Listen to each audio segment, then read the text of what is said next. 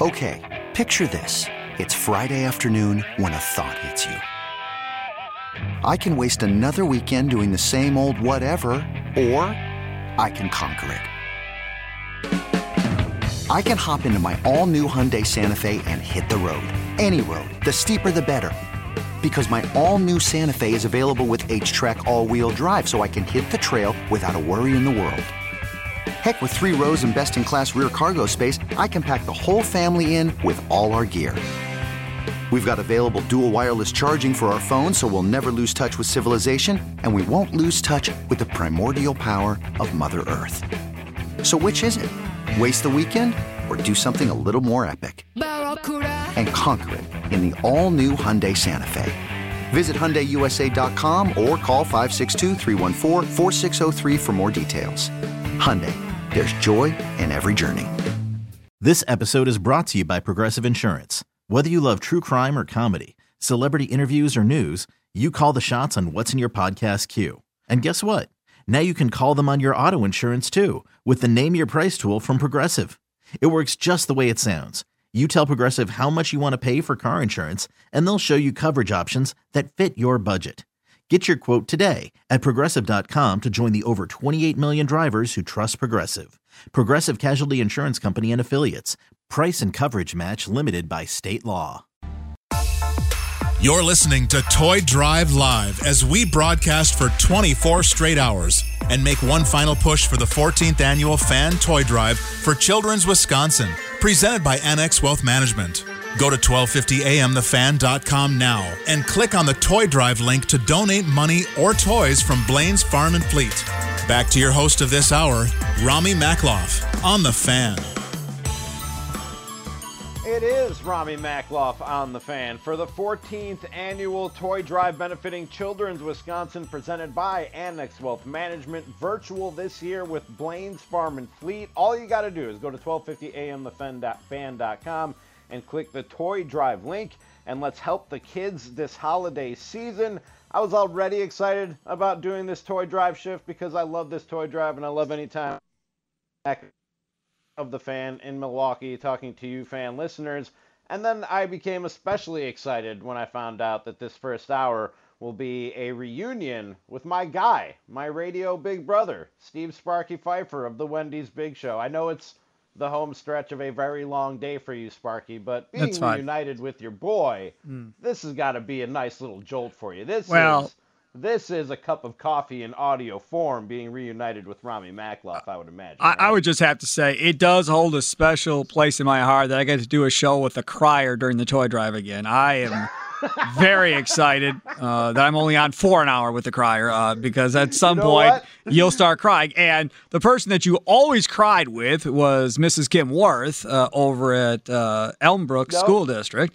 And I will tell you ahead of time, she is on the big show tomorrow at 2:35. Thankfully, you won't be co-hosting with me to cry. I thought you were about to bring her on the air and make me cry. I was going to find you and hurt you. I could have, but she deserved more of a prime time location. But I know no shot at you. I'm just saying I didn't want to leave her at 11 o'clock at night because she told me a couple of days ago that they broke their Penny War record that they've done previous this year. And to think that, amazing. Half of her class is virtual learning, so they're not all actually in the classroom, so she's only got so many. Then you've got kids going in and out sick and so forth throughout this whole thing. So it's amazing that they were able to break that record. She went online tonight shopping, and we'll unveil really how much it was and how many things she was able to buy from Blaine's Farm and Fleet at 1250amthefan.com tomorrow, again, at 2:35. And another Rami tie-in. Really, you should have just hosted the big show tomorrow, and I should have just taken off. Also coming up tomorrow at 2:45 is Bubba Fight. Dave will be coming up tomorrow, and Dave Cottrell. And that kid, another one that makes you cry. So back to back, you just hit on the two main ones. That's right, and they're back to back, 2:30 to 3 o'clock tomorrow here on The Fan. So if you listen closely, you'll hear Rami crying down in Illinois. The one good thing about this, I wish we could be out at Blaine's Farm and Fleet in Oak Creek for this thing again this year, like we are every year. But one, I always look for the silver lining, Sparky. You know that about me. The one silver lining is I don't think I'm gonna cry in the next 3 hours. As much as I love this toy drive, and I'm glad I'm doing it, and I'm glad I can help out with it, not being there with Dawson, aka Bubba, who beat cancer and literally looked at one of the doctors who saved his life and said, in the sweetest, most angel-like voice I've ever heard in my life, said, "Thank you for saving my life," and broke the hearts of everybody who was sitting in that Four Seasons sunroom. That was tough, man. That afternoon. That was tough. Or seeing Miss Worth and her class come out and fill boxes with toys from their penny wars that they put together every year to show you just what good hands we're in with the next generation of young people in America. Being there and witnessing that, Sparky, was what made me cry every year, but the best kind of tears possible. Like, just I don't know how to put this. It refreshes like your hope for humanity. Yes. I think we all could use that a little bit, especially right now. So like, we can't be together to do that and to remind each other that, most of us are good and want to help each other. So you can go to 1250amthefan.com and click on the Toy Drive link. But that's really what I love about doing this every year, Sparky, and why I say it's one of the things I'm most proud of, because most days, and not to like belittle this, but at best we're a distraction to people right on a day-to-day basis. You know what I mean? Giving them an escape when we talk about sports and other things that really don't matter in the real world and in our day-to-day lives. They're distractions, they're entertainment, but when we do this, like, we're doing something real and we're doing something awesome, and you couldn't have a better cause than Children's Wisconsin and providing toys for those kids, especially right now, this time of year. The other thing, and we, at 6 o'clock when we started this Toy Drive Live 24-hour event, straight through, no CBS Sports Radio tonight, just all local programming, all the way up till 6 p.m. when the Toy Drive officially ends. So we're running out of time. So if you're going to donate, you have to donate now at 1250amthefan.com. And I had Bart and Bill and Gary all with me from 6 to 8 to kick this thing off earlier this evening. And we got into talking about how important it was for every one of us and that whole deal. And then we got into talking about, those guests and those listeners that you meet along the way or whatever. And Bill started reminiscing about, things like that you miss. And Bart started talking about things that you miss. And for Bart, the Franklin Fire Department always comes out during the morning show. And we were talking about that, and they sent him a text during it, and it's a picture of them standing in front of their fire truck holding a check for $2,500 that they're donating towards the toy drive this year. That's awesome. That's pretty cool. The Oak Creek Fire Department, and Steve, the fire chief over there, Steve Wildig, who just retired on Halloween from the Oak Creek Fire Department, him and his guys coming over and donating a ton of toys, and then setting up food for us on Fridays, and then having Rami throw a temper tantrum when I decided to take a lot of food home the one year. I mean, Rami Backloff was so mad. We talked about that last year at the Toy Drive. Because you were selfish. It was great. I played it perfectly. All week long, people stop by, they drop off food, and we get food from all these different places, Wendy's, Perkins, Chili's, all these places over the course of the week. And people sometimes drop by, they want, their businesses to be talked about. So they drop off some pizza, some homemade bakery, whatever. We're spoiled, rotten out there for the week, right? Totally spoiled. So one year I said, well, to heck with all this. Like, I'm going to let Rami take all this food home to him and his girl, and they can eat well all week. All this food. You asked me to come and host this show. Let me get a word in. To be clear, all this food was, hey, you're not this lunch that Chili's dropped off, one extra lunch, and if you weren't going to eat it, I would take it home and have it for dinner, because we would be out there late. I didn't feel like cooking at the end of the day. But carry on with your story when you say all this food. So all this food. So Gary and Leroy, fine, whatever, Rami, and Gary and Leroy are like, Sparky, he's single, he's got a house, all that. All good, right. Okay, fine. So we let you take it home. Got a dog to feed. Right, dog to feed, right. So we get to the last day of the Toy Drive, Friday, and that's the day I wait for every single week for numerous reasons. One, we always get to talk to Jeff Stewart, who is the COO of Foundations at Children's Wisconsin, and he comes on every year on Friday, so I always look forward to talking to him. That's always a favorite part of the Toy Drive. Normally, we always have on our guy David Stearns or Doug Melvin or John McLaughlin. Always have a big name guest on the last day. So I always look forward to that on the last day. And then I look forward to, telling everybody how well we did and thanking everybody and culminating another great toy drive and just being so happy. But really, at the end of the day, when that fire department showed up and they brought their food and they brought burners and it was like a full-on spread. So when we started this thing, it was like a caterer setup. Correct. Like these dudes should have been running a catering business. Well, that's exactly what happened. So what ended up happening was Steve and his son and the other firefighters would bring over all this food. And I kept telling them, like, dude, you should be like doing something on the side. Like, this is amazing. Well, guess what? They did go into business and they do have their own catering company now in Oak Creek, him and his son. So they do weddings, they do City of Oak Creek events. They do all of this stuff now. On the side, I've actually been to a couple of city catered events in Oak Creek, and his food is still on point, let me tell you. So on that Friday, they show up, and they got the meatballs. Oh, the meatballs, Rami Makloff. Oh, what I wouldn't do to have some of his meatballs right now. I'll tell you what, man. The meatballs and the sauce and the toothpicks and just eat. And Logan, the middle child, wanted to come out on Fridays and only Fridays because he wanted the meatballs. That was the only reason he wanted to come hang out in the tent area. So that last Friday, I was like, all right, Rami, you've had food all week. I'm taking this. And Rami Makloff went berserk. It's supposed to be a happy toy drive. Everybody getting along. It's been a great week. And Rami lost his mind.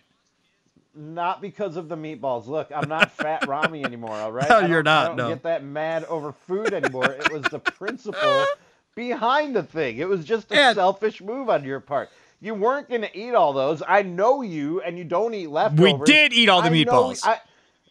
You didn't. We did. You didn't. Yes. No, you didn't. I had Logan. I had myself. We ate them. I don't believe you. Promise you we ate them. But besides the hat, I was convinced you were just taking them just to take them. No. They're delicious. There's one other thing that got brought up earlier, and I know it's your hour, but you have 2 hours after this, and I never get to do a show with you anymore. Fine. Don't worry about it. I got nothing. The other thing, way to have them still tuned in going forward. Hey, Robbie, what do you got? Nothing. All right, cool. I'll listen anyhow.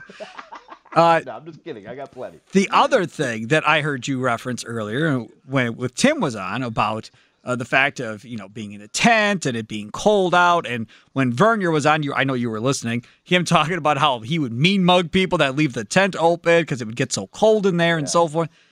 But see, that's not necessarily with Rami Makloff.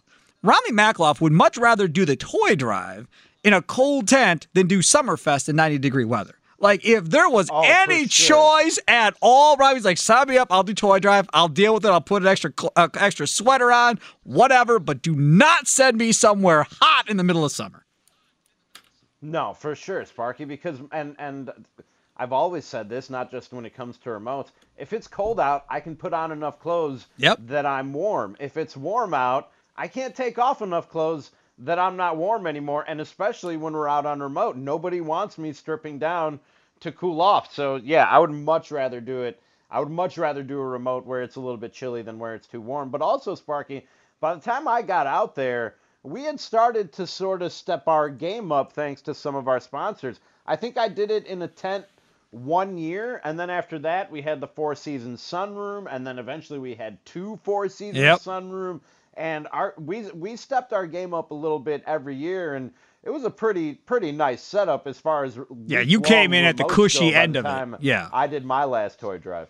Yeah, for sure. It was really nice by the end. Really nice. While we were roughing it out there in those cold tents, Rami was back in the studio getting mad at us, like you heard him complaining to Tim about, for us not paying attention while we were freezing. And then if there was food, hey, dog, can you bring me some of that back here to the station on your way home? You drop it off for me, please? Thanks. Now, that was Fat Rami. Yeah, man. That was Fat Rami back in the studio, and he definitely wanted some food. Man, I miss being out there at Blades Farm and Fleet in Oak Creek, Sparky, but you can still help the kids this year at Children's Wisconsin. It's the 14th annual toy drive benefiting children. It's presented by Annex Wealth Management. It's virtual this year, our 14th year with Blaine's Farm and Fleet. Go to 1250amthefan.com and click the toy drive link. Let's help the kids this holiday season. You heard Sparky talking about the firehouse sending in a picture of themselves with a $2,500 check. Franklin. I know there are some Franklin Fire Department standing there with a $2,500 check. I know there are some third shifters right now listening in the factories, in the offices. Pass a hat around. Make a donation. We'll mention everybody in the office. We'll mention you guys. You can send a picture. You can tweet it at Rami is tweeting at 1250 AM The Fan. And let's help out the kids at Children's Wisconsin. Get a shout out here on the Toy Drive Live. Rami Makloff with you for the next 3 hours. Steve Sparky Pfeiffer alongside, a little reunion for this first hour here. And Sparky, you were the one who coined me the president of the Aaron Rodgers fan club back in the day. When I was one of the co-hosts of the Wendy's Big Show. Nobody a bigger fan of you. Nobody's a bigger fan than you. And I'm still a big fan of the football player, still a big fan of the dude, but there's a certain part of his act that's wearing thin with me, and we're going to talk about that next right here on The Fan. You're listening to Toy Drive Live as we broadcast for 24 straight hours and make one final push for the 14th annual Fan Toy Drive for Children's Wisconsin, presented by Annex Wealth Management. Go to 1250amthefan.com now and click on the Toy Drive link to donate money or toys from Blaine's Farm and Fleet. Back to your host of this hour, Rami Makloff, on The Fan. It is Rami Makloff. They called your boy in for a late night shift for the 14th annual Toy Drive benefiting Children's Hospital of Wisconsin, presented by Annex Wealth Management, virtual this year with Blaine's Farm and Fleet, and I couldn't be more pleased to get called in for this late night shift and help the kids. All you got to do to help the kids is go to 1250amthefan.com and click the Toy Drive link. Let's help the kids this holiday season. Steve Sparky Pfeiffer is alongside me for hour 1 of the show. I'll be flying solo for hours 2 and 3. Would love to see your donations if you want to tweet those at 1250 AM The Fan, at Ron tweeting. If you're working third shift in the factory or an office that's open late night, go ahead and pass the hat around, get a donation. We'll mention the office, we'll mention the factory, and all the and gals on site. Coming up on the show, at about 12:30, I'm going to be talking to Tyler Moss of MilwaukeeRecord.com, a website I'm a big fan of. And if you're a fan of Milwaukee, you should be a fan of that website because you learn things about your city that I don't think you learn anywhere else. Still bitter. That, Sparky? No, I'm still bitter about Milwaukee Record. No. Bitter about? You got screwed in that comedy competition that you were involved in. We all went to. Nah. No. I don't even think that was put on by Milwaukee Record. Yeah, well, one of them was a judge. No, there was a judge. Yeah. No. You got hosed that night. I remember. Screwed. I'm not gonna lie, but I still love Tyler. I still love the Milwaukee Record. He has some ideas on why Giannis might stay, why Giannis might go. They owe you an apology. And we're just going to talk about Milwaukee because nobody knows it like Tyler, and what it's going to be like when we can all go out again and where you should be going and all the many, many places. I want an apology, an official apology. What time is this at? He's coming up at 12:30. Oh, I won't be here. No, you won't. I might just stick around just to grill him. I might just stick around. Sparky, I'm a big fan of Aaron Rodgers. And again, go to 1250amthefan.com, click on the Toy Drive link, and help the kids. Outdo yourselves again. We can't be out there with you at Blaine's Farm and Fleet in Oak Creek, but we need your help helping the kids. And you guys outdo yourselves every year.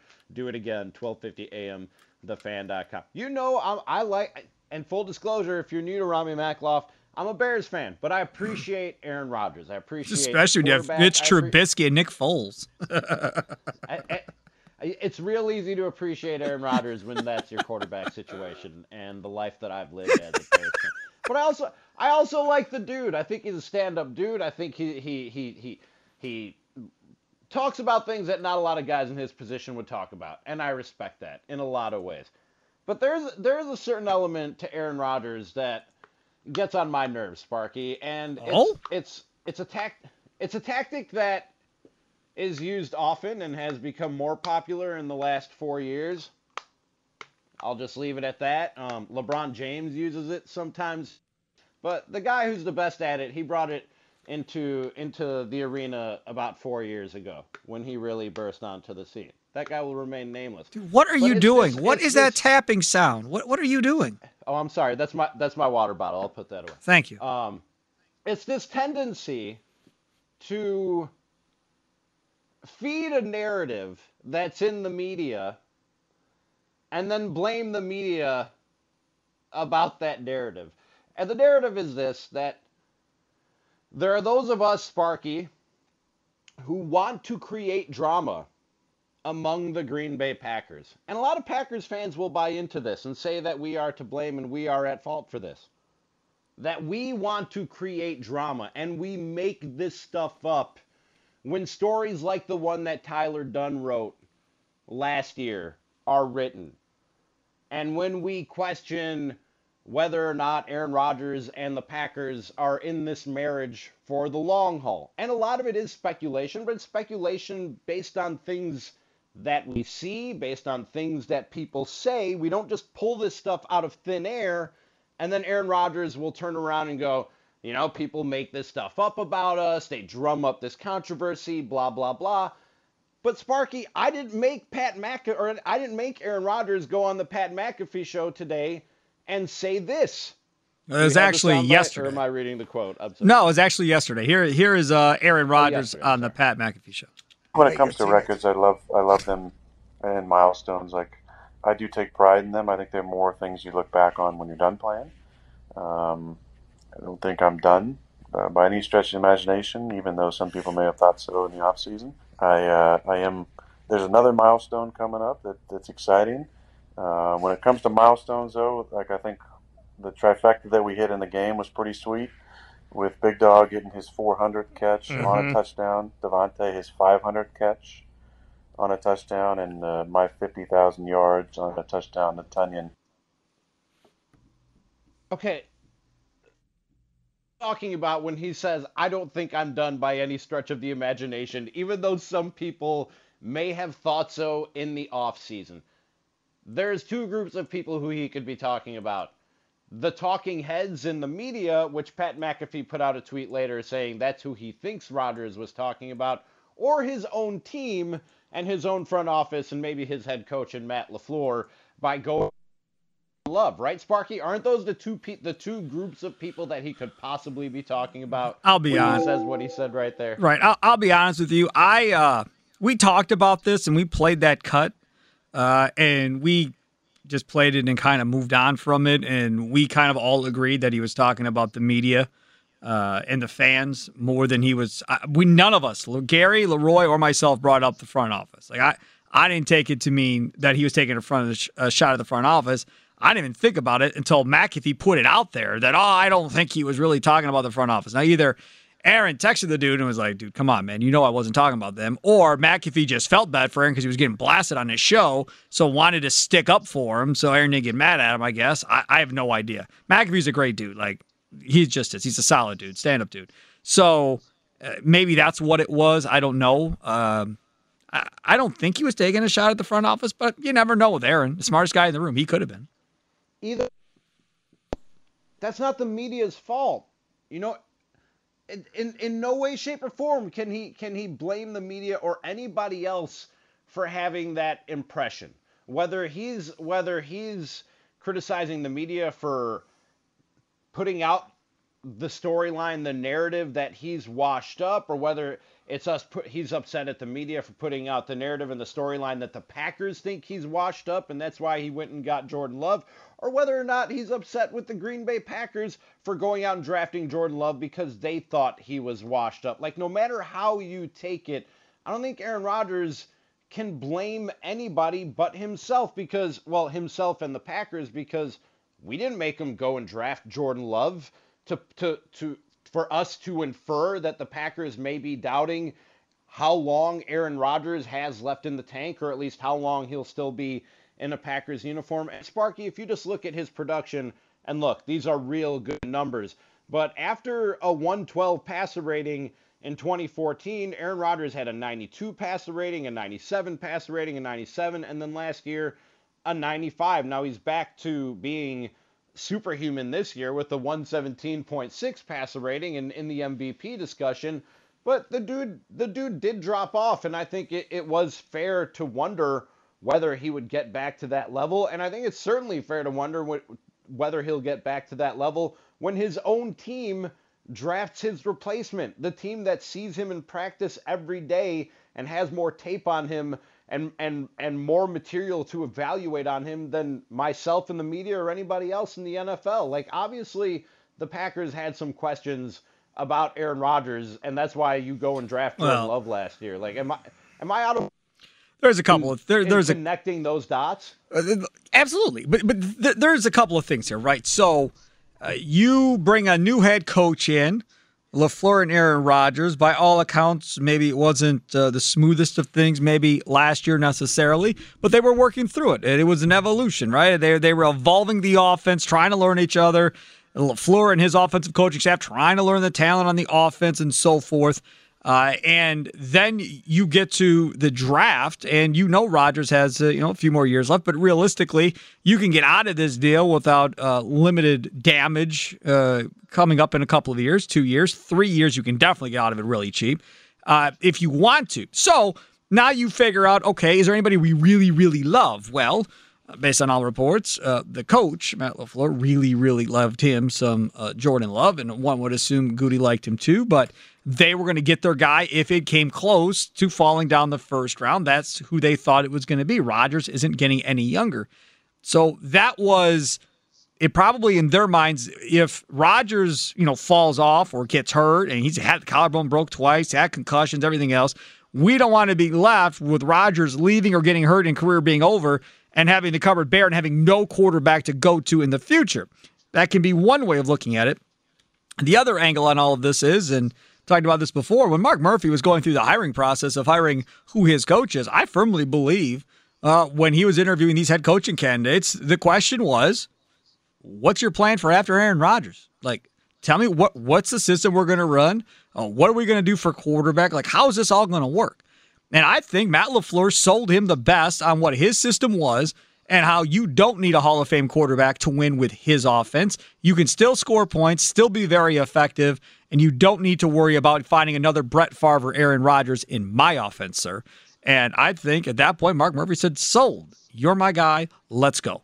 And that's what this is all about, is how to transition from Rodgers to the next decade or so, build their own legacy, Goody, Murphy, and LaFleur at this point, of showing everybody they can do it too.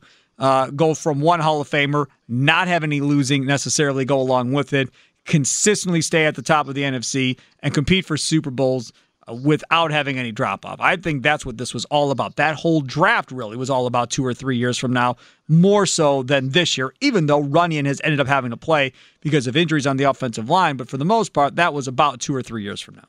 Well, yeah, and I don't know if Jordan Love was the right choice. We'll see. In the way the Packers have had luck with quarterbacks, chances are he will be a pretty good one, despite what we've seen in the little bit of Jordan Love action that we've seen out there on an NFL field.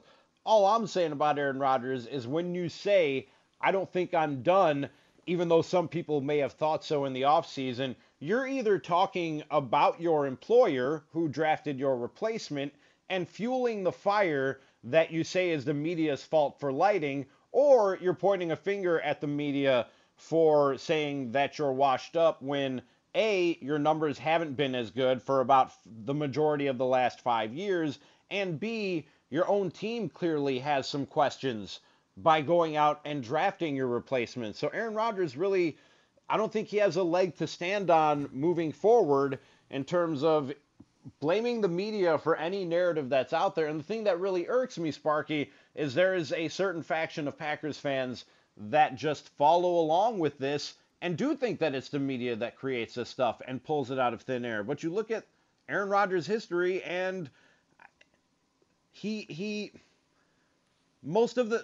a great player, Sparky, and some of the same things that make him great are also some of the same criticized for, like in that article that we saw from Ty Dunn last year, and like what may have caused some of the friction that we heard was there when Matt LaFleur first arrived last year. They very well could have smoothed all that over there, and it looks really good what we've seen so far this year. It just gets under my skin when he acts like the media is just creating things and pulling things out of thin air. Everything you're saying, what the Packers did and why they did it, makes sense to me. I don't remember who the quote is attributed to, but if the worst time to look for a quarterback is when you need one. And the Packers were certainly prepared when the Brett Favre era was over, and I think they're just trying to be prepared for if and when the Aaron Rodgers era is over. You don't think that Aaron Rodgers took that as them questioning his ability or his commitment Sure to did. the franchise? Sure did. You're silly, because this is a dude He definitely who thrives on that stuff and is Yes. obsessed with that type of stuff. No question. Any sign of doubt in him. Yep. Very similar to the other greats like Michael Jordan and those guys, Exactly. Kobe Bryant. They all look for reasons to have a chip on their shoulder and use it as motivation to fuel their fire. No question.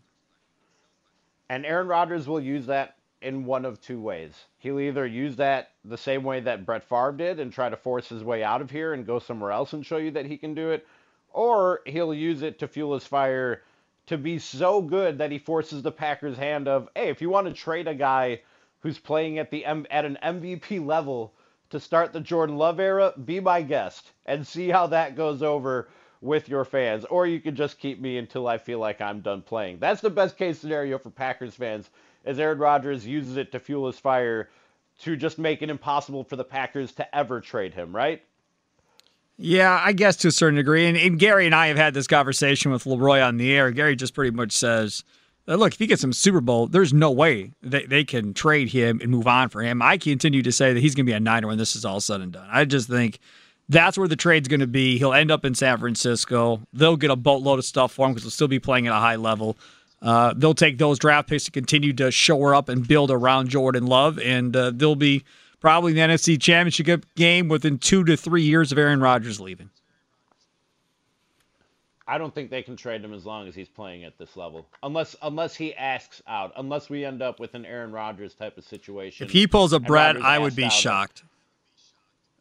Exactly. And you and I have talked about this before, Sparky. I think he wants to be the anti Yes. Brett Favre. And that's why I think his tactic will be to force the Packers' hand that if they're ever going to get rid of him, it's not going to be because he has to. It's not going to be because his play dropped off. He's going to force them to make a very tough decision and possibly piss off their entire fan base. We got to hit a quick break. I want Sparky's thoughts. I heard you and Tim talking some Brewers in the last hour. I have some thoughts on the Brewers and the offseason, which is already underway in Major League Baseball. Schwarber. Sorry. We'll get to that. It's Toy Drive Live. Robbie Makloff in for the late night shift here until 2 a.m. You can help the kids. Go to 1250amthefan.com. Click the Toy Drive link for the 14th annual Toy Drive benefiting Children's Wisconsin, presented by Annex Wealth Management. We'll be right back right after this. You're listening to Toy Drive Live as we broadcast for 24 straight hours and make one final push for the 14th annual Fan Toy Drive for Children's Wisconsin, presented by Annex Wealth Management.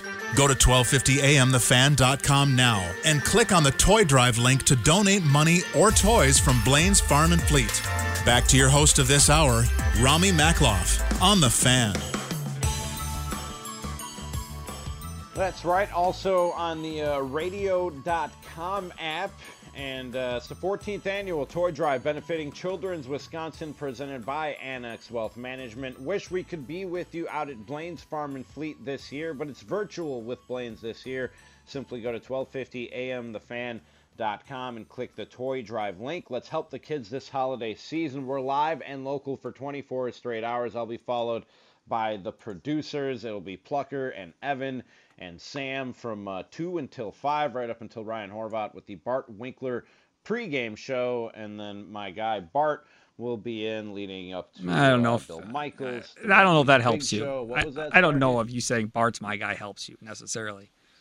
But maybe. I mean, I don't know. I don't know. I mean, like if you say Gary's my guy or Leroy's my guy or whatever, Bart's your guy. Bart. You get into a little bit of sketchy territory. If you listen to Bart in the morning, he's a little out there sometimes. That's all. Did you see the lovely poem that Bart wrote? It was on the late night awesome. show tonight? It was really, really well done. You should read it on the air. It was really, really well done. Bart I'm is. gonna read it right now. Bart As is. I lay myself to sleep, the airwaves safe Rami will keep.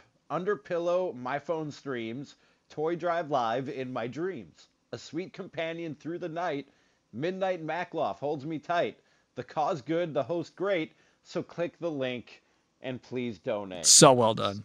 So well The man is done. a genius. The man is a genius. I'm And so definitely go to- not a genius. I'd slow down on that. But yeah, I mean, He is very entertaining, yes. I like Bart. He was in studio, actually, earlier tonight with me when we were doing the first 2 hours of the show. The 6 to 8 Bart, I enjoyed that Bart. He was, it's the end of the day. Is he different from morning Bart? Is evening Bart different from morning Bart? Oh, mellow, calm, relaxed. I mean, morning Bart is strung out on like 5 pots of coffee, just bouncing off of walls. This Bart here was just, mellow Bart, just chilled, relaxed. Yeah, that was nice. I enjoyed it. Nap, or what was going on? What was going on? He was coming off a Wendy's that got dropped off as he got here, so he had a chicken, the classic chicken sandwich, the new classic chicken sandwich at Wendy's. He had a thing of chili. He had a Frosty, I think. Yeah, so that all settled in, and he was pretty mellow and chilled, man. He was really good from 6 to 8 tonight. So was Bill and Gary. It was a good show. Satisfied and zen. Yeah, it was very good. Just like Ellerson. Ellerson, there's another one. You listen to Gary on the big show. That's one Gary. You listen to Gary do Bart's show day after a Packer game at 7 a.m. A total different Gary. Not the same Gary. Two different Garys. We've had people tweeting at the radio station. We love morning Gary. We love us some morning Gary. And then others prefer afternoon Gary. So, yeah, that's really up to you. It's a nice thing about you, Rami Maklov. You're always the same guy. No matter if it's the middle of the night, middle of the day, early morning, late night, you're always the same guy, Rami, and I appreciate that. Yeah, always. No matter what. Yeah, I appreciate it. No matter what time of day you catch me. Same dude. No matter what shift, no matter who I'm working with, I'm just consistent. Yes. Just steady Freddy. That's what they call me, Steve Sparky. Consistently trying to be funny, and I enjoy that. Corey... What did you think of the Corey Knebel move today? Was there much of a did that move the needle much down there in Milwaukee? Were people sort of over Corey Knebel with the emergence of Devin Williams and of course Josh Hader being the dominant force that he is out of the bullpen? Well, look, I not surprised they didn't tender him. I think that was kind of coming. There was an article in Sporting News, I think, is where I saw it, about a player for each team that they thought may be non-tendered. Corey Knebel was that guy for the Brewers. He was going to make just over $5 million if they would have brought Corey Knebel back. Like you said, they had Rookie of the Year in Devin Williams, Josh Hader. Williams could be the eventual closer if they were to trade Josh Hader at some point, which I wouldn't be surprised by that either if they did. So you're pretty much set in the back of the bullpen as far as I'm concerned with those two guys. Maybe get another one, but two is really good to start with, 8th and 9th inning. And Hader, a couple of Tommy Johns, so forth. I love Corey Knebel myself. I enjoyed his time here as part of the Milwaukee Brewers. The thing that hurt the most was if you think you're going to compete at a high level in the NL, why in God's name do you trade him to the LA Dodgers of all teams? Like, you couldn't find anybody else willing to take that dude? That's my only thing. And we're going to have David Stearns on tomorrow at 5 o'clock on the Wendy's Big Show, president of baseball operations. So we'll ask him about the Corey Knebel trade and some of the guys that he non-tendered, like Ben Gamel and Claudio and some of those other guys. But for the most part, I'm okay with the Corey Knebel trade. I think they'll be fine.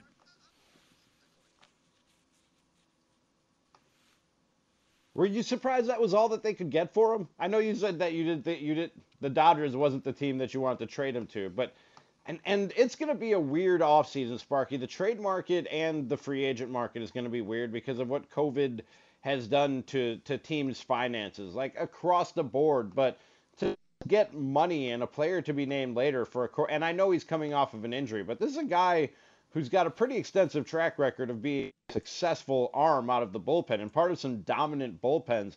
I thought they could have maybe gotten a little bit more than a player to be named later and some cash. But regardless, I don't hate the move because he was going to cost them about $5 million. And at this point, especially with what I just said about this offseason and the Brewers playing in the market that they play in, $5 million is not a lot, even for a team like the Brewers in most off seasons. But this offseason, every penny counts in terms of roster assembly and how you're going to use every dollar and get the most out of it. So getting that $5 million of Knebel off the books, I think is a good move by the Brewers, especially the strength of this team being pitching and namely that bullpen at this point.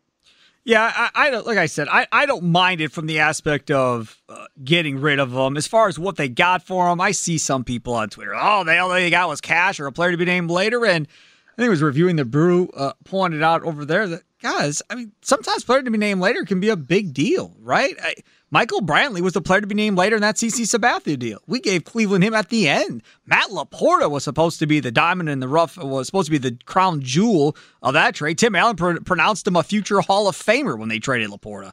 And Laporta completely flamed out, and I think he retired at, 29 or something out of Major League Baseball because he was done.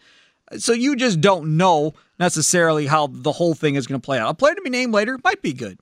Cash, yeah, it's probably disappointing if it's cash. But like you said, a lot of these teams, especially the smaller market teams, are looking to cut salary and trying to get everything done on the cheap, which also means that a lot of these players who deserve more money are going to have to suck it up and deal with less money for on one-year deals, which, depending on if the Brewers can do it, would put them in a prime position to get a couple steals on one-year deals like they've done in the past.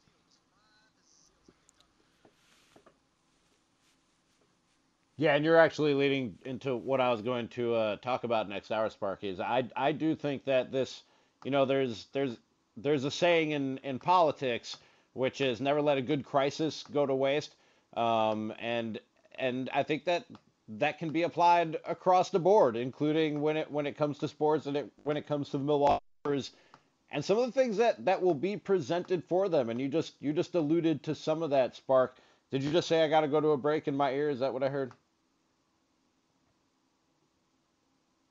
Okay, I'm going to go to a break, and then I'm going to get into some of that. Sparky, I want to thank you. It was a pleasure and an honor, sir, to share these airwaves with you once again, especially for the 14th Annual Toy Drive for Children's, presented by Blaine's Farm and Fleet and Annex Wealth Management. I know it's been a long, long day for you, but it really was fun getting back on the air and reconnecting. Say hi, give hugs and kisses, and all my love to all the Sparky clan, my friend. I will talk to you again soon.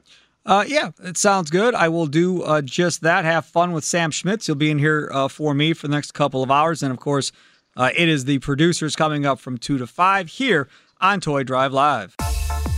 You're listening to Toy Drive Live as we broadcast for 24 straight hours and make one final push for the 14th Annual Fan Toy Drive for Children's Wisconsin, presented by Annex Wealth Management. Go to 1250amthefan.com now and click on the Toy Drive link to donate money or toys from Blaine's Farm and Fleet. Back to your host of this hour, Rami Makloff, on The Fan. Yeah, they called your boy back for a late night shift to bring this thing on home in the final push for the 14th Annual Toy Drive benefiting Children's Wisconsin, presented by Annex Wealth Management. We wish we could be with you out at Blaine's Farm and Fleet in Oak Creek for a full week, as we usually are, but we're virtual with Blaine's Farm and Fleet this year. Go to 1250amthefan.com and click the Toy Drive link. Let's help the kids this holiday season. Emphasize enough how important this toy drive is, how important you guys have been in coming through for this toy drive.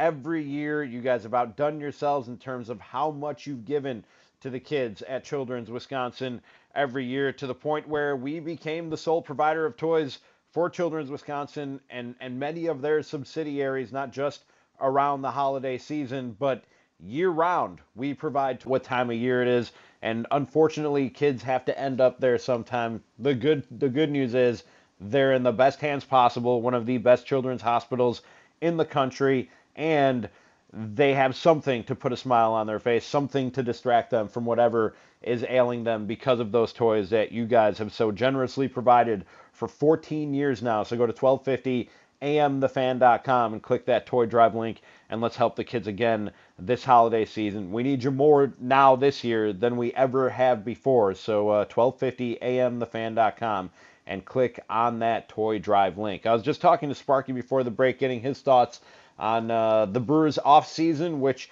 is kind of underway with some moves today. I saw they brought back Orlando Arcia and a couple of other players on some short-term deals. Some moves before deals would go to arbitration, and trading Corey Knebel to the Dodgers for money and a player to be named later. And I was saying to Sparky that this is an unusual offseason, like everything else has been unusual in the year 2020 in the sports world and otherwise. But you look around baseball, and teams are going to be making some interesting business decisions. Sparky brought up Kyle Schwarber and wanting to bring him to Milwaukee after the Cubs non-tendered his contract that would have been probably settled at about $9 million in arbitration. Instead, they decide to non-tender him, and he'll hit the free agent market. And you're going to see teams, again, like I said, making some interesting business decisions, and you won't see money flying around the way that it may normally fly around in a Major League Baseball season.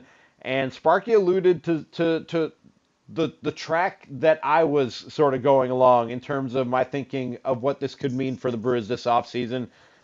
And it could be a silver lining, could be a positive for the Brewers, the landscape, the financial landscape, especially of Major League Baseball this offseason, because there are going to be a lot of teams kind of in the same boat with the Brewers all of a sudden. They were never going to be big spenders. They're sort of built for this more than anybody else is. Nobody is really built for this, but they're more built for this than anybody else is.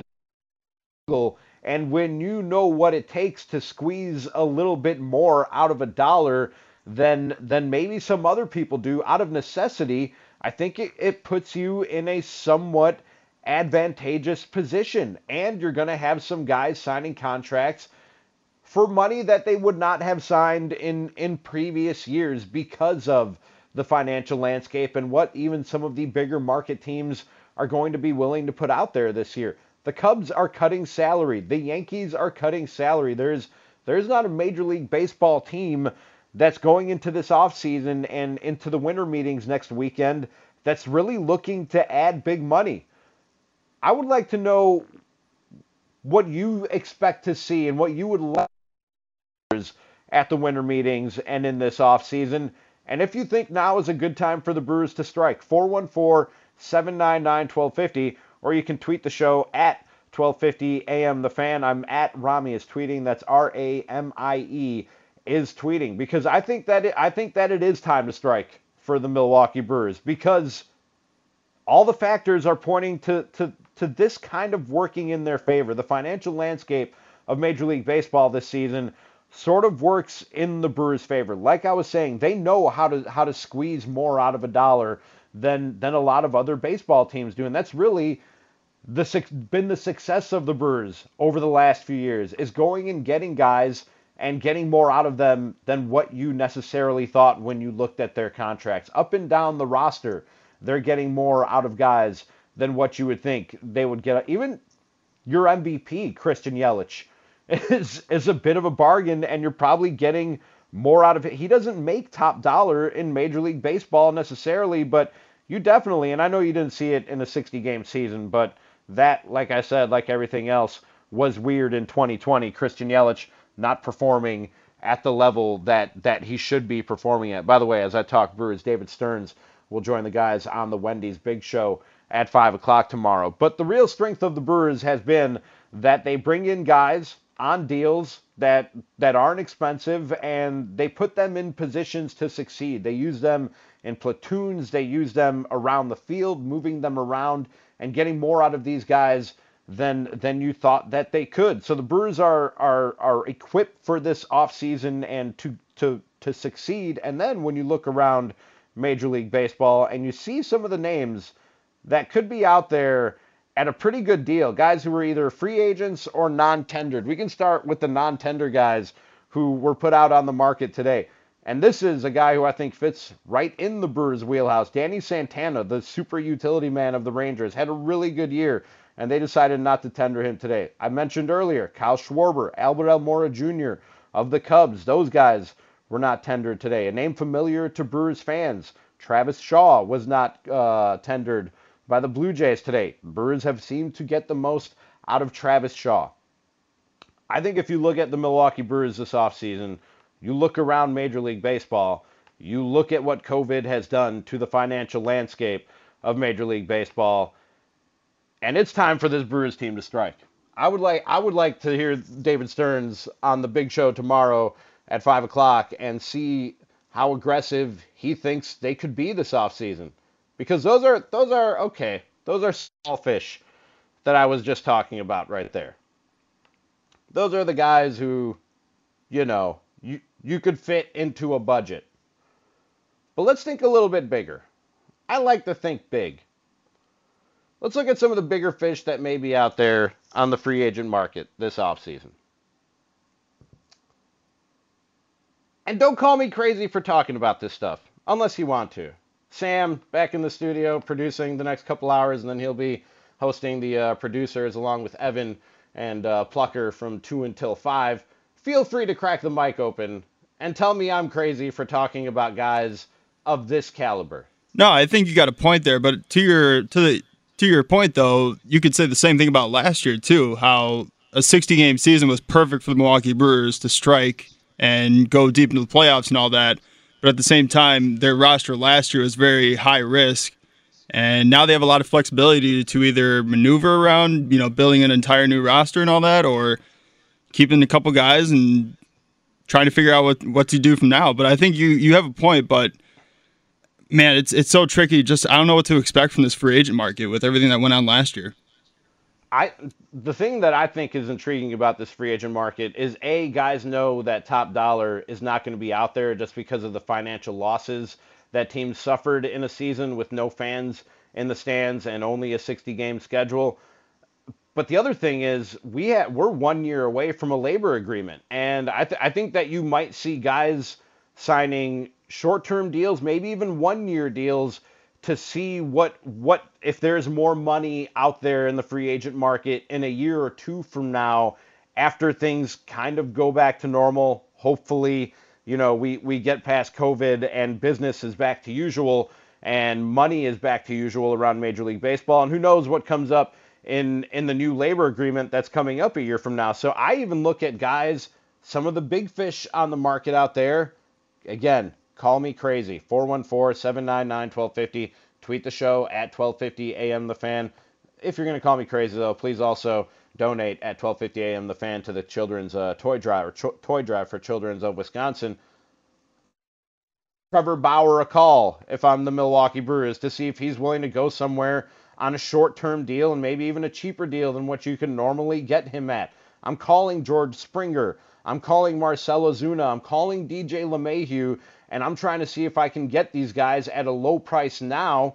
And yeah, you're going to have to talk Mark Attanasio into it, but what better to dangle over Mark Attanasio's head than this might be your best chance to strike and make a deep playoff run and maybe even win a World Series than we've had in a long time, because a lot of the pack has been brought back to us financially.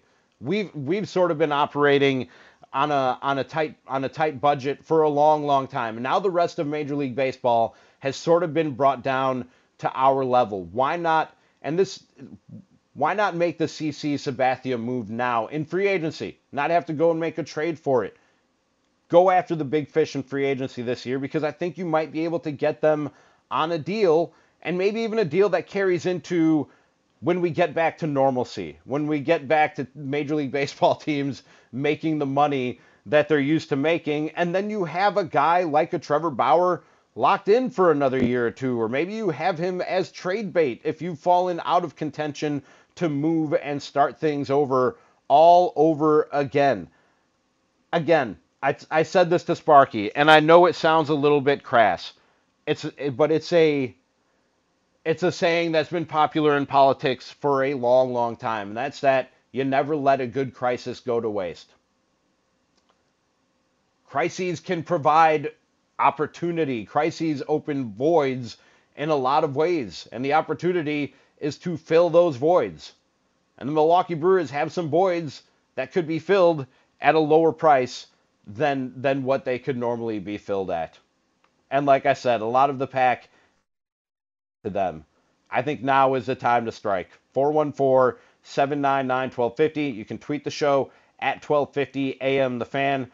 Sam is telling me we're having difficulties, so I'm going to tell you to donate to the toy drive, and then Sam, I'm going to take a break and see if we can't figure this out. It's the 14th annual toy drive benefiting Children's Wisconsin, presented by Annex Wealth Management. It's virtual this year with Blaine's Farm and Fleet. Simply go to 1250amthefan.com and click the toy drive link. Let's help the kids this holiday season. They need your help more this holiday season than any other year that we've been doing the toy drive. And again, this is the 14th year we've been doing it. Go to 1250amthefan.com and click that toy drive link.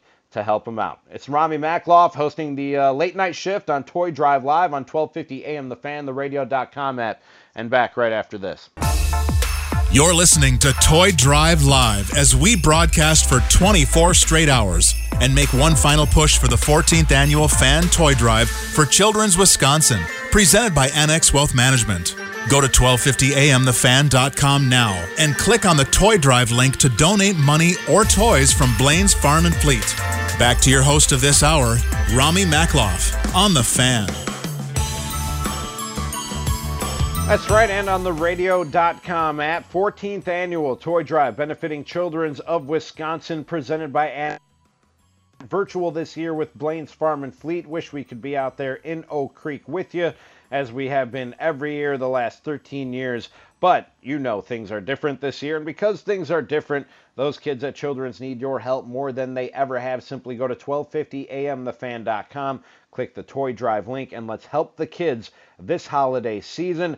I would like to see the Brewers strike. I think it's time for the Brewers to strike. I think that this weird year and this weird offseason and the financial landscape and just the way that the Brewers are used to operating has created an opportunity for them to make some moves in the division and in Major League Baseball this year. What do you expect to see? What do you hope to see in the Brewers offseason, which gets underway with the winter meetings next week? 414-799-1250. You can tweet the show at 1250 AM The Fan. You can also tweet me at Rami is tweeting. And if you're on the third shift, pass the bucket, pass the hat around the office, around the factory, put together a donation for Children's of Wisconsin at 1250amthefan.com and tweet a picture of you and the crew in the factory on the third shift at 1250 AM The Fan on Twitter and at Rami is tweeting. Let's get in Scott in Milwaukee. You're on Toy Drive Live with Rami Makloff. What's up, Scotty? Hey, Rami, how you doing? I just got off work. I'm just calling to give you a shout out. I thought you did a fabulous job when you were the host, and it was sad to see you go. And first, I go back to when Peter Braun was at the station, so I've been listening since day one. But I thought you did. Couldn't stand you when a producer, but you're a Bears fan. But doing a great job, and I miss you and Sparky together. And hope you have a great. Good luck in Minneapolis, and how's the comedy crew coming? I mean, comedy has sort of been brought to a halt like everything else, Scott. But before that, it was going well, man. I appreciate the call. I actually just headlined a show at the Milwaukee Comedy Fest back in October. Came back to some old friends, but man, he goes all the way back to the Peter Brown days. That's even before the Toy Drive. That was the very first afternoon show that was here on The Fan, and I was Peter's board op and producer for a couple of years before he moved on and we moved on. But appreciate the call, Scott, and appreciate all the longtime listeners of The Fan, and especially all of you who have helped out with the Toy Drive. 1250amthefan.com. Click the Toy Drive link, and let's help the kids this holiday season. Would love to know what you are hoping and expecting to see from the Brewers. Do you think it's time to strike? I say even go after some of the big fish in the free agent market. See if you can get them at a more reasonable price than you normally would, even if it's at a short-term price. Call Trevor Bauer. What's the harm in trying to call Trevor Bauer or some of the other big guys, Marcelo Zuna, that are out there on the free agent market this year? Or go and put together a roster like David Stearns likes to do, of guys who are versatile and who you can move around and play with the chess pieces coming up in 2020, including the Kyle Schwarbers of the world, who can play some left field. He can be your DH. He can play first base. And I know that's somebody that Sparky had talked about having some interest in getting into a Brewers uniform. 414-799-1250 or tweet the show at 1250 AM The Fan. Speaking of Kyle Schwarber and his versatility, including his ability to be a DH, and if you know me, if you've listened to me in any of my stops in my radio career, you'll know that I'm not the biggest fan of Rob Manfred, but he is derelict in his duties. Well, I shouldn't say that as though it's surprising or something new, but Rob Manfred is derelict in his duties again as the the commissioner of Major League Baseball. Because here we sit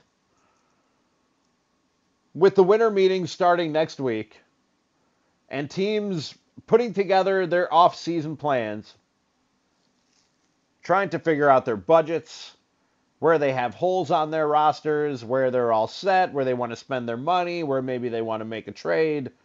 And this is all a very intricate puzzle to put together, especially if you assemble rosters the way that David Stearns does and has since he's been the general manager of the Brewers. It's a complex puzzle for a lot of these teams, especially those that are more analytically focused and analytically based like David Stearns and the Brewers. And still here we sit on December 3rd, 1 week before the winter meetings, and general managers and organizations have no idea if the universal DH is going to be in play in 2021. And this should be a much bigger story than it is. I don't know how exactly you go into an offseason, unless they do know and they're just not telling us, unless this is something that's been already decided behind closed doors and they've decided not to release it to us in the media and to the public. I really don't know how you go into an offseason and start putting together a roster and operating an offseason not knowing exactly what a lineup looks like. If I need a DH or not. I mean, imagine trying to have like a guy like Daniel Vogelbach on your roster still and not know whether or not you're going to be able to keep him or not, or use him to the way you want him to. Exactly. Like and Daniel Vogelbach is a great example. Kyle Schwarber is another guy who's a great example. This is a huge deal. I mean, I thought it was, but I went along with it because so much was weird and crazy about the 2020 baseball season that you really couldn't complain or bellyache too much about anything that they experimented with. But I thought it was crazy to just spring universal DH on teams after they already had assembled their roster going into the 2020 season. I thought that was a little unfair to just impose on teams that didn't expect it at all going into the year, that didn't assemble their rosters or their lineups with that in mind. Like that's a huge change in terms of a lineup and how you plan to compete on a day in, day out basis. I mean, doesn't it make sense too, like from a advertising standpoint in baseball too, like, yeah, we're done with the DH. Let's go all in on hitting and the long ball and launch angle and stuff like that.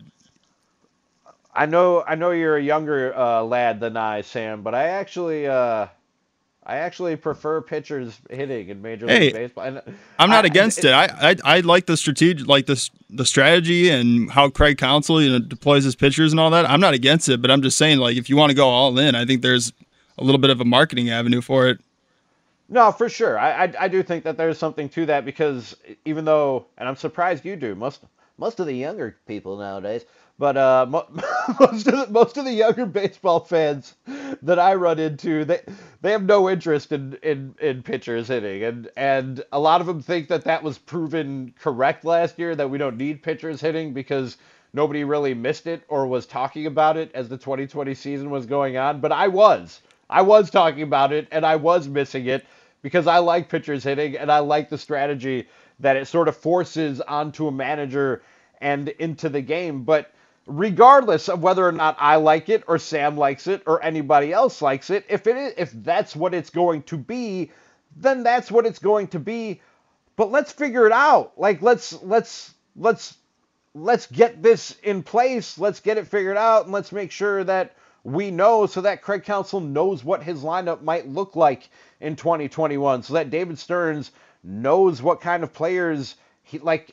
You might not want Kyle Schwarber if you can't have him at least as a part-time DH. He actually became sort of an average to above average left fielder, mostly because of a very good arm out there. But you might not want Kyle Schwarber as a full-time left fielder, or maybe you don't want him as a left fielder at all. That affects his market. That affects what teams might want to go after him. I don't know how the Players Association or how Major League Baseball front offices are not making a pretty large deal out of the fact that we don't know if Universal DH is going to be in place and the winter meetings start next week. This seems like a big deal to me. And I don't know. I mean, are you surprised though? I'm the only one. Are you surprised though? Go ahead, Sam. Are you surprised though with Rob Manfred in charge that, we're at this point in the offseason, we still don't know if there's going to be a DH?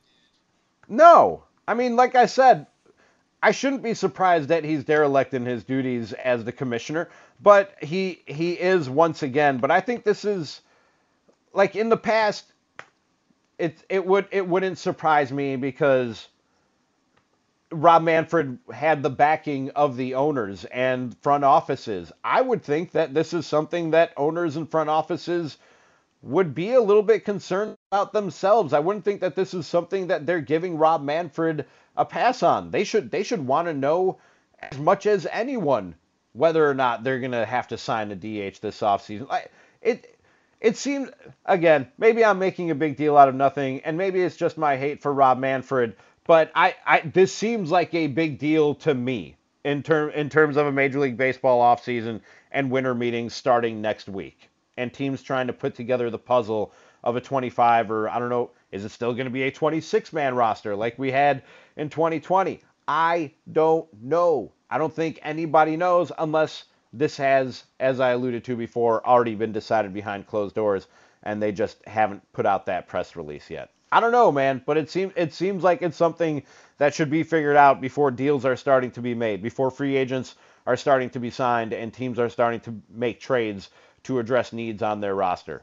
I don't know. It just seems like something that I think would be handled. I am going to give Rob Manfred a pass on one thing. Ask me what that one thing is, Sam. Please, I would like to hear, because you're talking to the number one hater of Rob Manfred. Number two, because I'm number one. Oh, there we go.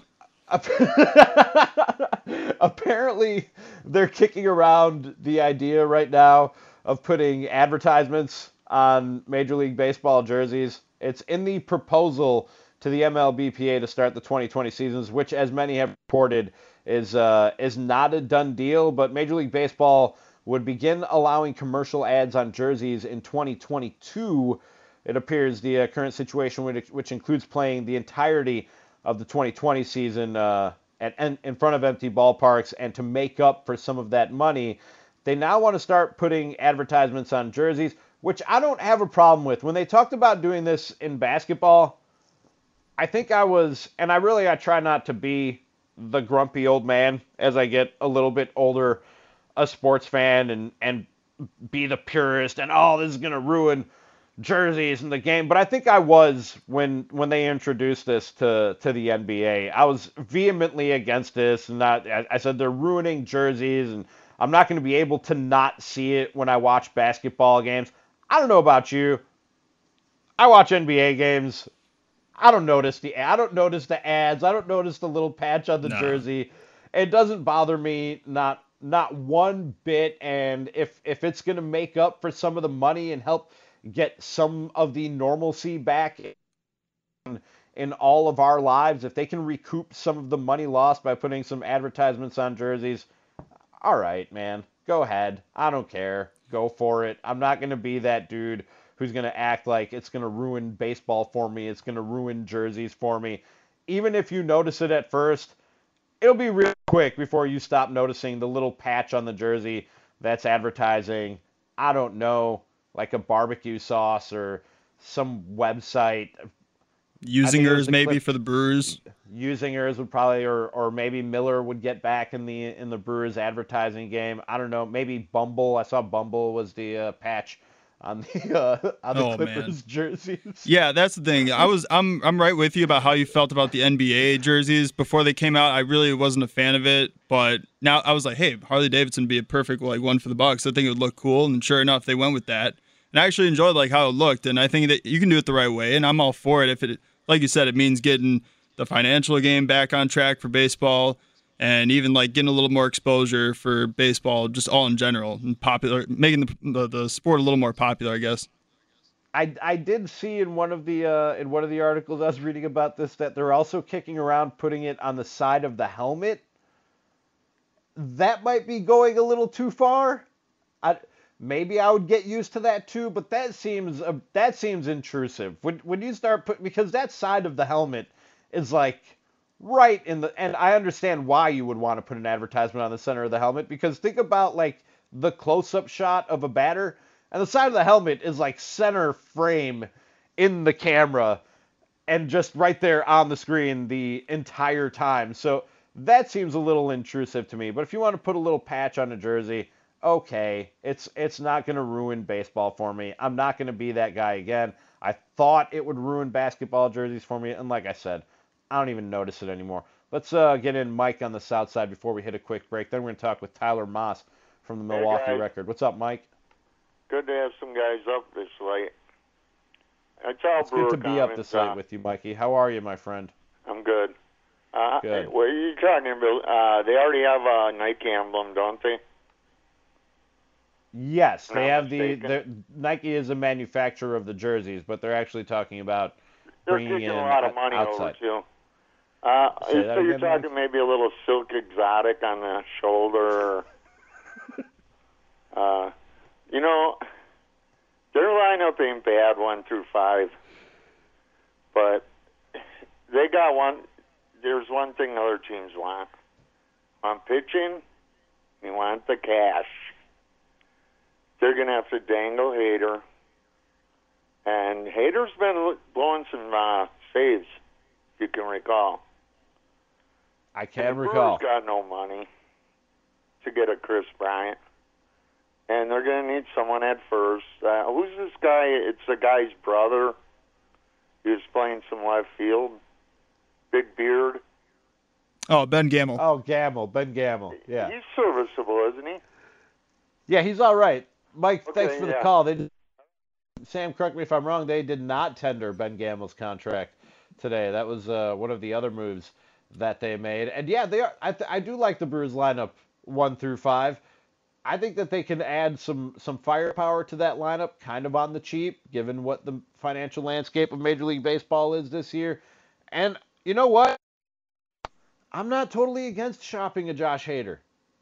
I'm really not. All relievers, the best relievers in the world, are kind of ticking time bombs. That's just the reality of it. And if you get out on Josh Hader before the production drops off and you can get a haul in return for him in terms of prospect or maybe even some players that can help you right now, you have a lot of arms at the major league level and in the system right now. If there's one thing you have a surplus of, it's pitching. And not a lot of teams can say that. And a lot of teams are looking for that, especially a guy like a Josh Hader who can come out and end games for you anytime after the 5th inning. You can get a pretty good haul in return for that. And maybe some offensive firepower.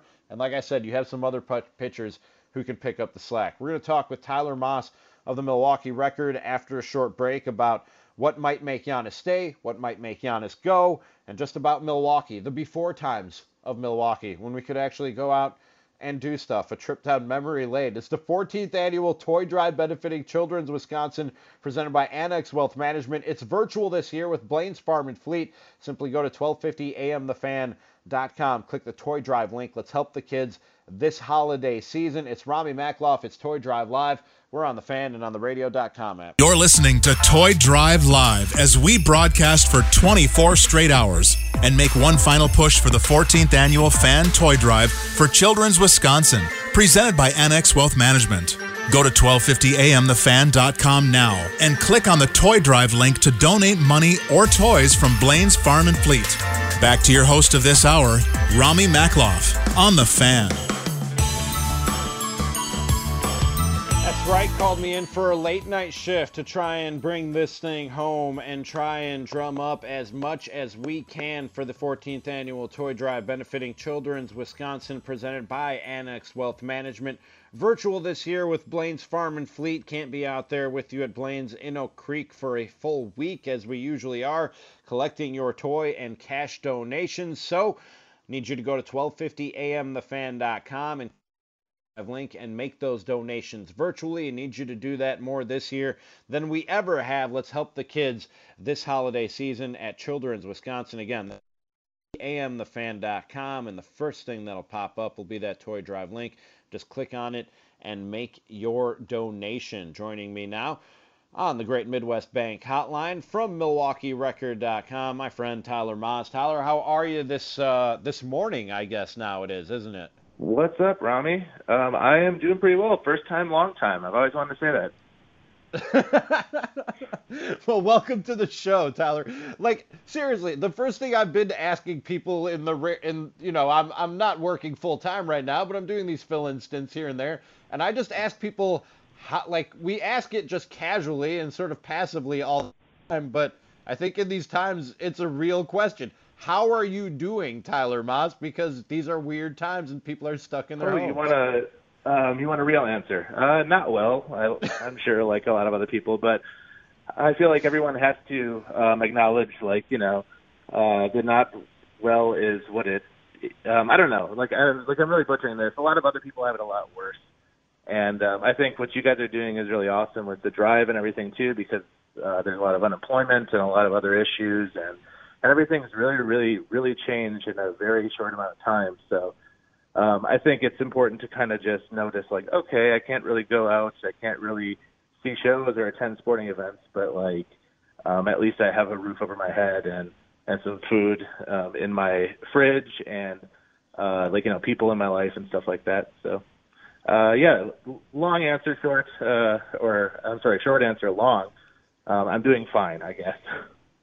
Well, good. And I want to what you guys do at Milwaukee Record and how this has changed what you guys are doing there in just a little bit. But I got you on because I came across, and you guys, one of the many things you cover around the city of Milwaukee is the world of sports, and you do it sometimes with a tongue-in-cheek approach. You had 5 totally realistic Giannis stays and 5 entirely speculated reasons that he leaves. Tyler, you, like me, we don't have any inside info. What's your gut feeling before we get into some of these reasons that you laid out? Giannis stays or Giannis goes?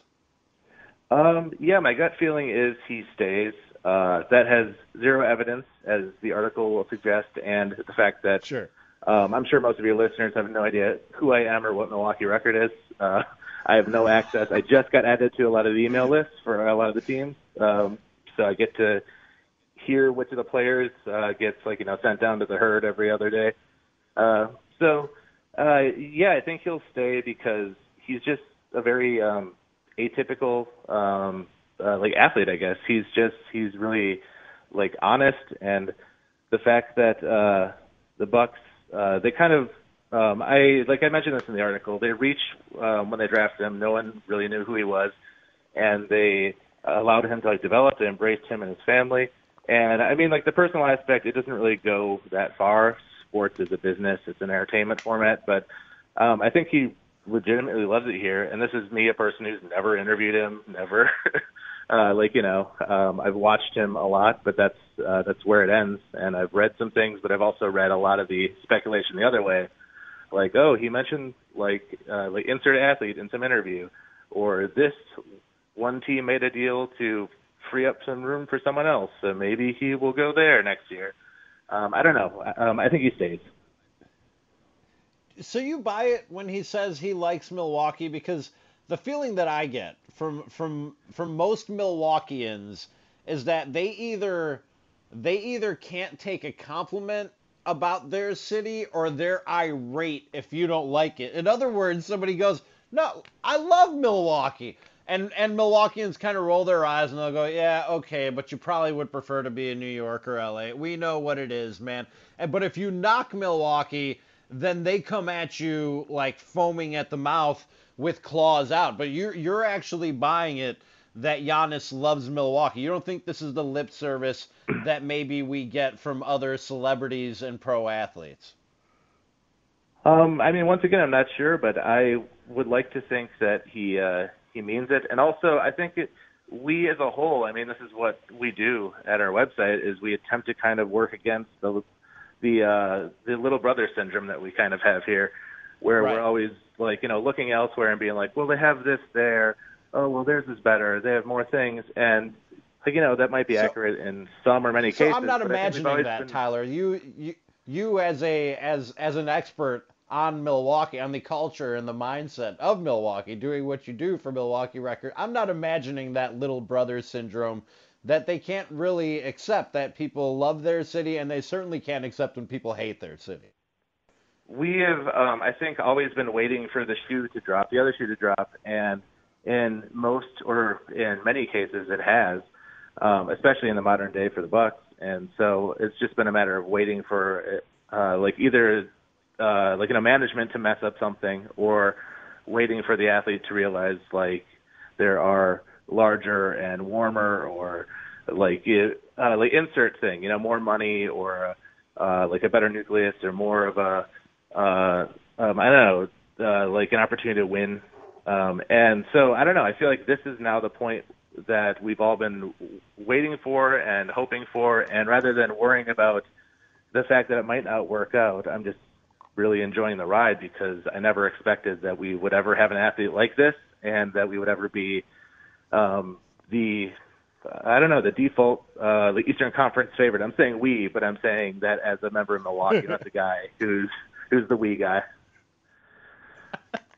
I don't like the we guy. I thought you were being the we guy, and I'm really I'm saying Milwaukee as a whole. I slip into it sometimes too when I'm talking about my team, so I wouldn't blame you, but it's really one of the lamer things that a sports fan can do. When you're talking about your city like you were, yes, totally acceptable, but when you're talking about your team, the pejorative we, I take issue with that. Now, among the 5 entirely speculated reasons he leaves, one thing that Milwaukee should have no little brother syndrome about is the food here, Tyler Moss. We have good food in Milwaukee, and I think right up there at the top of the food game in the city of Milwaukee is one of my favorite spots when I lived back in Bayview, is the Vanguard, but they recently phased out the Giannis specialty sausage. What should we read into this, Tyler Moss, that they got rid of the... Is Giannis going to be insulted by this, or should we take this as a sign that they know something that we don't, and Giannis is indeed on his way out of town? Yeah, I think he's on his way out because of this, because of the sausage. No, the Vanguard, I think this is a place I do have some insider knowledge on. They like to sort of make some moves on their menu every now and then. It sort of gets everyone excited once or maybe twice a year when they have some updates, and they always do like, well, this one's leaving, make sure to get it. And then we have these other new things.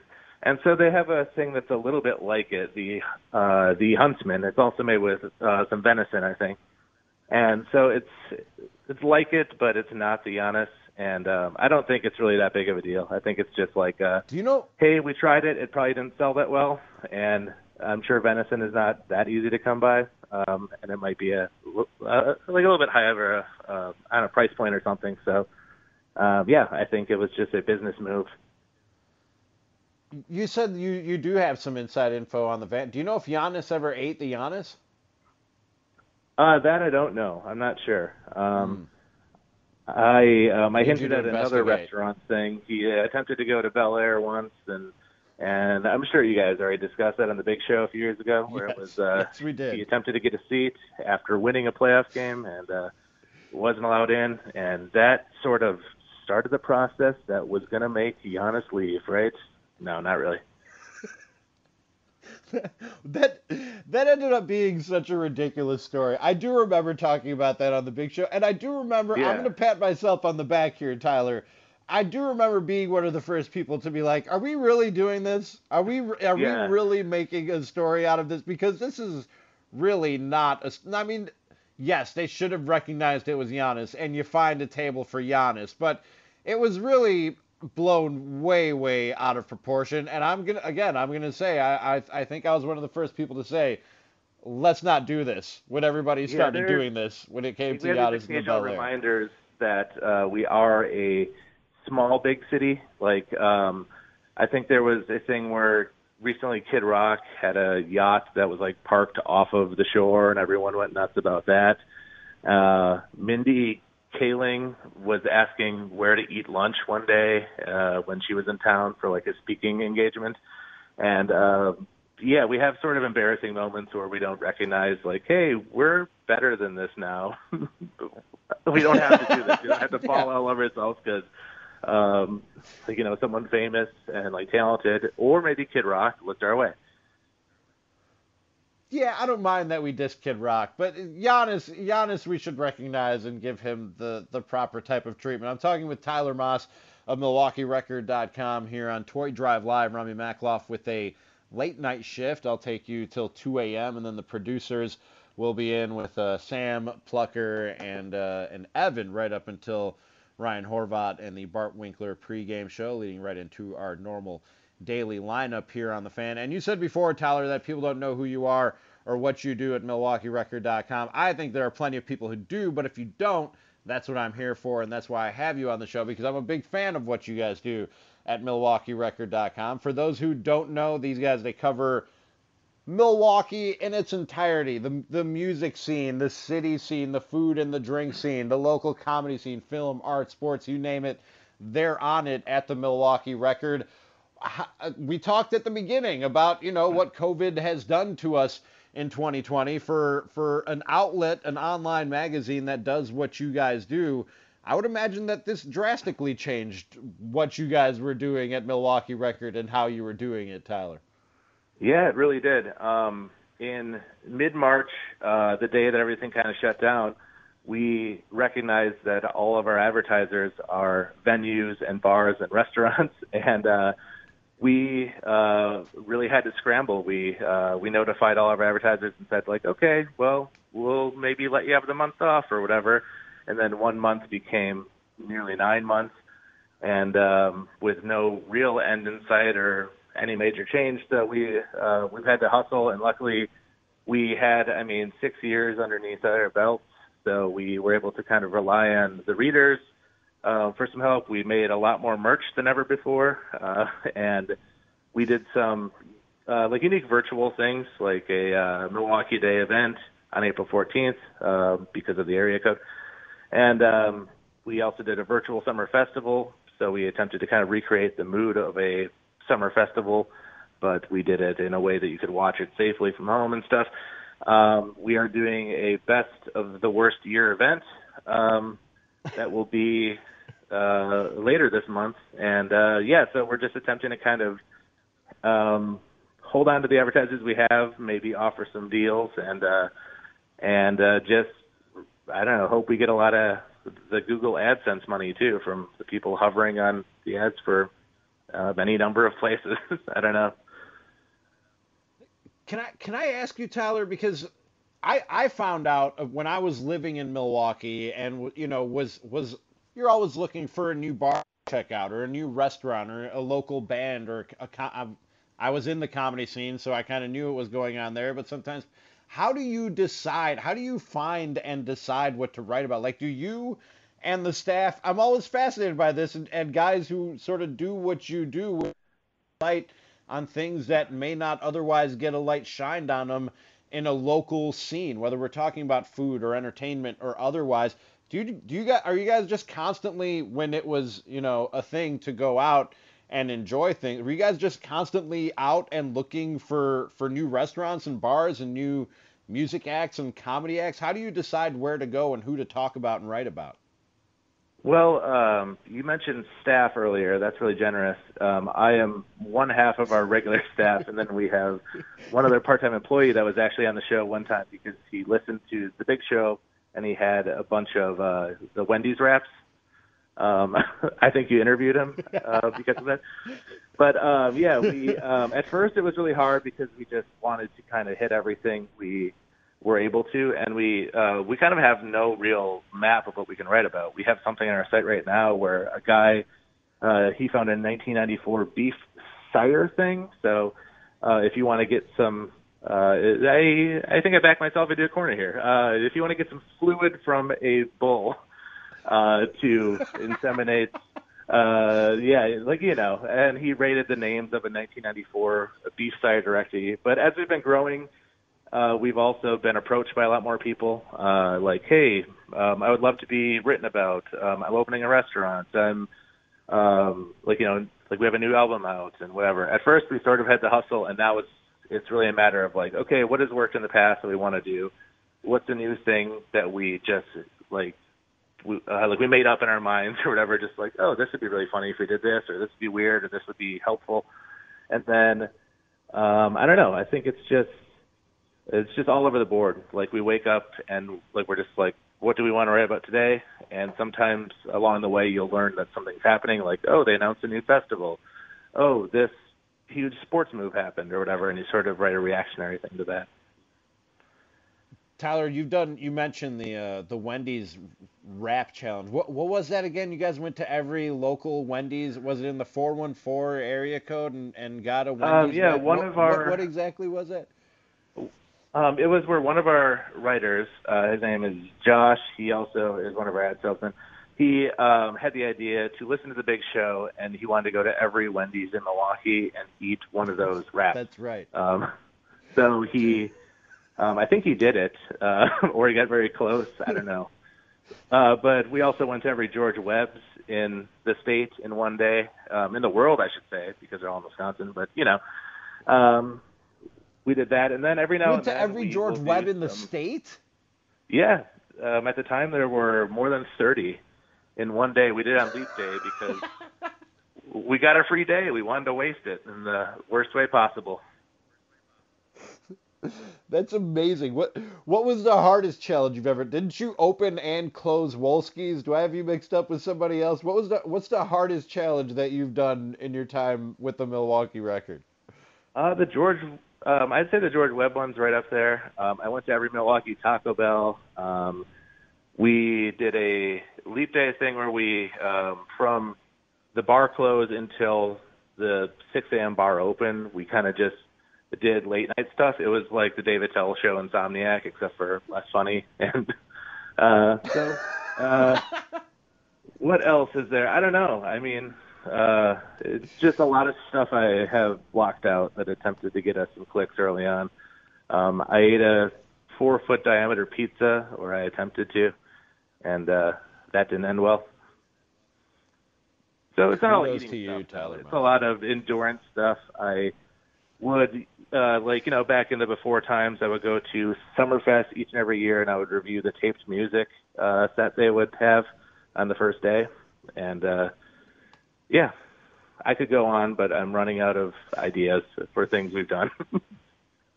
You're doing God's work over there at Milwaukee Record, Tyler Moss. It's MilwaukeeRecord.com is the website. You can follow him across social media platforms. At Tyler Moss is how you can find him on Twitter. And go to MilwaukeeRecord.com. It's actually Tyler James Moss. Not that it matters. I just link our site. My apologies, Tyler James Moss. 5 logical reasons. 5 logical reasons Giannis will probably stay in Milwaukee. 5 irrational reasons he might not up there at MilwaukeeRecord.com. Tyler, really appreciate it, man. Really appreciate what you guys do over there at the website and the couple times you shined the spotlight on me, my man. Yeah, man. And I'm looking forward to meeting up in the real world if and when this ever ends. And I wish you this, and I hope the drive goes well. Thanks a lot, man. Really appreciate it. There's Tyler Moss joining us on the Great Midwest Bank Hotline. Mitch, let me see here. I do have the Great Midwest Bank Hotline. Read, if applying for a home renovation loan has you feeling anxious, breathe and let Great Midwest Bank help you experience a state of banquility. Get started at greatmidwestbank.com. We'll hit a quick break. On the other side, get into some Packers talk. It's Toy Drive Live. Rami Makloff with you till 2 a.m. and we're looking for your your cash donations for the Toy Drive benefiting Children's Wisconsin. That's what I was trying to say. It's the middle of the night. My mouth is not working right. Presented by Annex Wealth Management. It's virtual this year with Blaine's Farm and Fleet. Go to 1250amthefan.com. Click the Toy Drive link, and let's help the kids this holiday season. More right after this. You're listening to Toy Drive Live as we broadcast for 24 straight hours and make one final push for the 14th annual Fan Toy Drive for Children's Wisconsin, presented by Annex Wealth Management. Go to 1250amthefan.com now and click on the Toy Drive link to donate money or toys from Blaine's Farm and Fleet. Back to your host of this hour, Rami Makloff, on The Fan. That's right, Rami Makloff. If you're just getting off that third shift job, just getting in the car, you're like, hey, I recognize that voice. Yes, you do. I'm the longtime co-host of the Wendy's Big Show, and one of the things I said when I left for that job in Minneapolis, which I since have been laid off from, thanks COVID, was that in any way, shape, or form, as long as the Fan would allow me, I would be involved in this here toy drive. And so I was more than happy when I heard the idea of the 24-hour live local radiothon to bring this thing home, to take the late night shift here from 11 till 2 and tell you guys about the 14th annual Toy Drive benefiting Children's Wisconsin, presented by Annex Wealth Management. Virtual this year with Blaine's Farm and Fleet. The last 13 years we've been out there with you in Oak Creek at Blaine's Farm and Fleet, but this year we're going virtual and we need your help. Outdo yourselves once again. Simply go to 1250amthefan.com and click the Toy Drive link. Let's help the kids this holiday season. Sparky was here with me for the first hour, had our little reunion. And if you want to hear that, I'm sure it's up at the radio.com app or at 1250am.com. But Sparky also brought up the fact that I usually cry every year out at the Toy Drive. It's not going to happen this year. It's not going to happen in this last hour unless Sam back in the studio has some surprise to spring on me that's going to get the waterworks going. But literally, I mean, the generosity that we saw out there every year, and the people who would come out and tell us how they were impacted by what we did, what you guys did more than anything every year with this toy drive, would really, really, literally bring tears to my eyes, and the best kind of tears, the type of tears that you cry when your faith in humanity is being restored, when you're reminded that there is good out there and people actually want to help each other. And who better to help? What better cause than kids who are in the hospital at any time, but especially at this time of year? And that's why we do what we do, and you guys have done what you've done for the last 13 years, and we need you to do it again and help out the kids at Children's Wisconsin. Again, go to 1250amthefan.com and click the Toy Drive link. Let's help the kids this holiday season and outdo yourselves once again, providing the toys for those kids out here, not just around Christmas time, but year-round. That's how big this thing has gotten, and we need it to continue to grow. 1250amthefan.com. Click on the Toy Drive link. I was on these airwaves on Friday, filling in for the boys on the Wendy's Big Show, and talking about how topsy-turvy the playoff picture, but more than the playoff picture, I guess you would call it the power rankings picture, has been in the NFL, but especially the NFC this year. And how nobody has really stood out, or at least nobody has been able to remain standing out in the NFC as that team to beat, as the team that everybody sees as the favorite in the conference. It's sort of gone and bounced around this year, maybe even more so than it does in most years. This is something that I warned football fans about in almost any year when I have a microphone to talk into, and that is, don't be a prisoner of the moment when it comes to the NFL and your assessment and your analysis of your team or the playoff picture as a whole as the season is going on, because I can almost guarantee you every time that whoever you're talking about as the best team in the league or in a conference right now, you won't be talking about them that way in 3 or 4 weeks, because every team runs into problems, and other teams will sort of hit their stride and step up and look like that team to beat for a stretch of weeks. And it's played out exactly like that this year. And like I said, maybe even more so than most years. We can count the NFC East out of this conversation because they have been in the discussion for anything when we talk about the best team in this conference. But up and down, you look at this conference, and early in the year, it was the Packers being talked about as that team to beat in the NFC, coming off the 13-win season and Aaron Rodgers doing what year. And then some people started talking about the Seahawks, and then we heard them talking about the Buccaneers, and then we heard them talking about the Saints, and even the Cardinals a little bit. And before the Rams lost this Sunday, people were starting to put the Rams in that conversation as that team in the NFC. But as I look at this thing, and this is sort of something, a realization that I came to, an epiphany, if you will, to borrow Gary Ellersonism. If you ask me, the team to beat in the NFC right now, and probably the most consistent over the course of this season, has been the Green Bay Packers. And I know that they probably didn't prove a whole lot to you on Sunday night, beating the Bears, given the level of football that the Bears have been playing, and you probably can't put a lot of stock, especially in the defensive performance, because of the way that Bears offense has been playing. They're just putrid, and they can't score points, and they are prone to turning the football over. So you're probably looking at that with at least a little bit of skepticism, a little bit of doubt as far as what was real and what was fool's gold from that defense against the Bears on Sunday night. I understand that. I say the Packers are the team to beat right now and probably most consistent over the first 12 weeks of the NFL season for one reason and one reason only. And that reason is number 12. Because even in the 3 games that they've lost, including that one just a couple weeks ago to Indianapolis, Aaron Rodgers, for the most part, has played like an MVP. Start to finish. And you can't really say that about any other quarterback when you look around the conference. You can't. Russell Wilson looked like that for a little bit. Kyler Murray looked like that for a little bit. Drew Brees started the season off awful and then sort of started to figure it out with his now limited arm strength in these later stages of his career. Tom Brady is up and down. Aaron Rodgers is back to being that dude.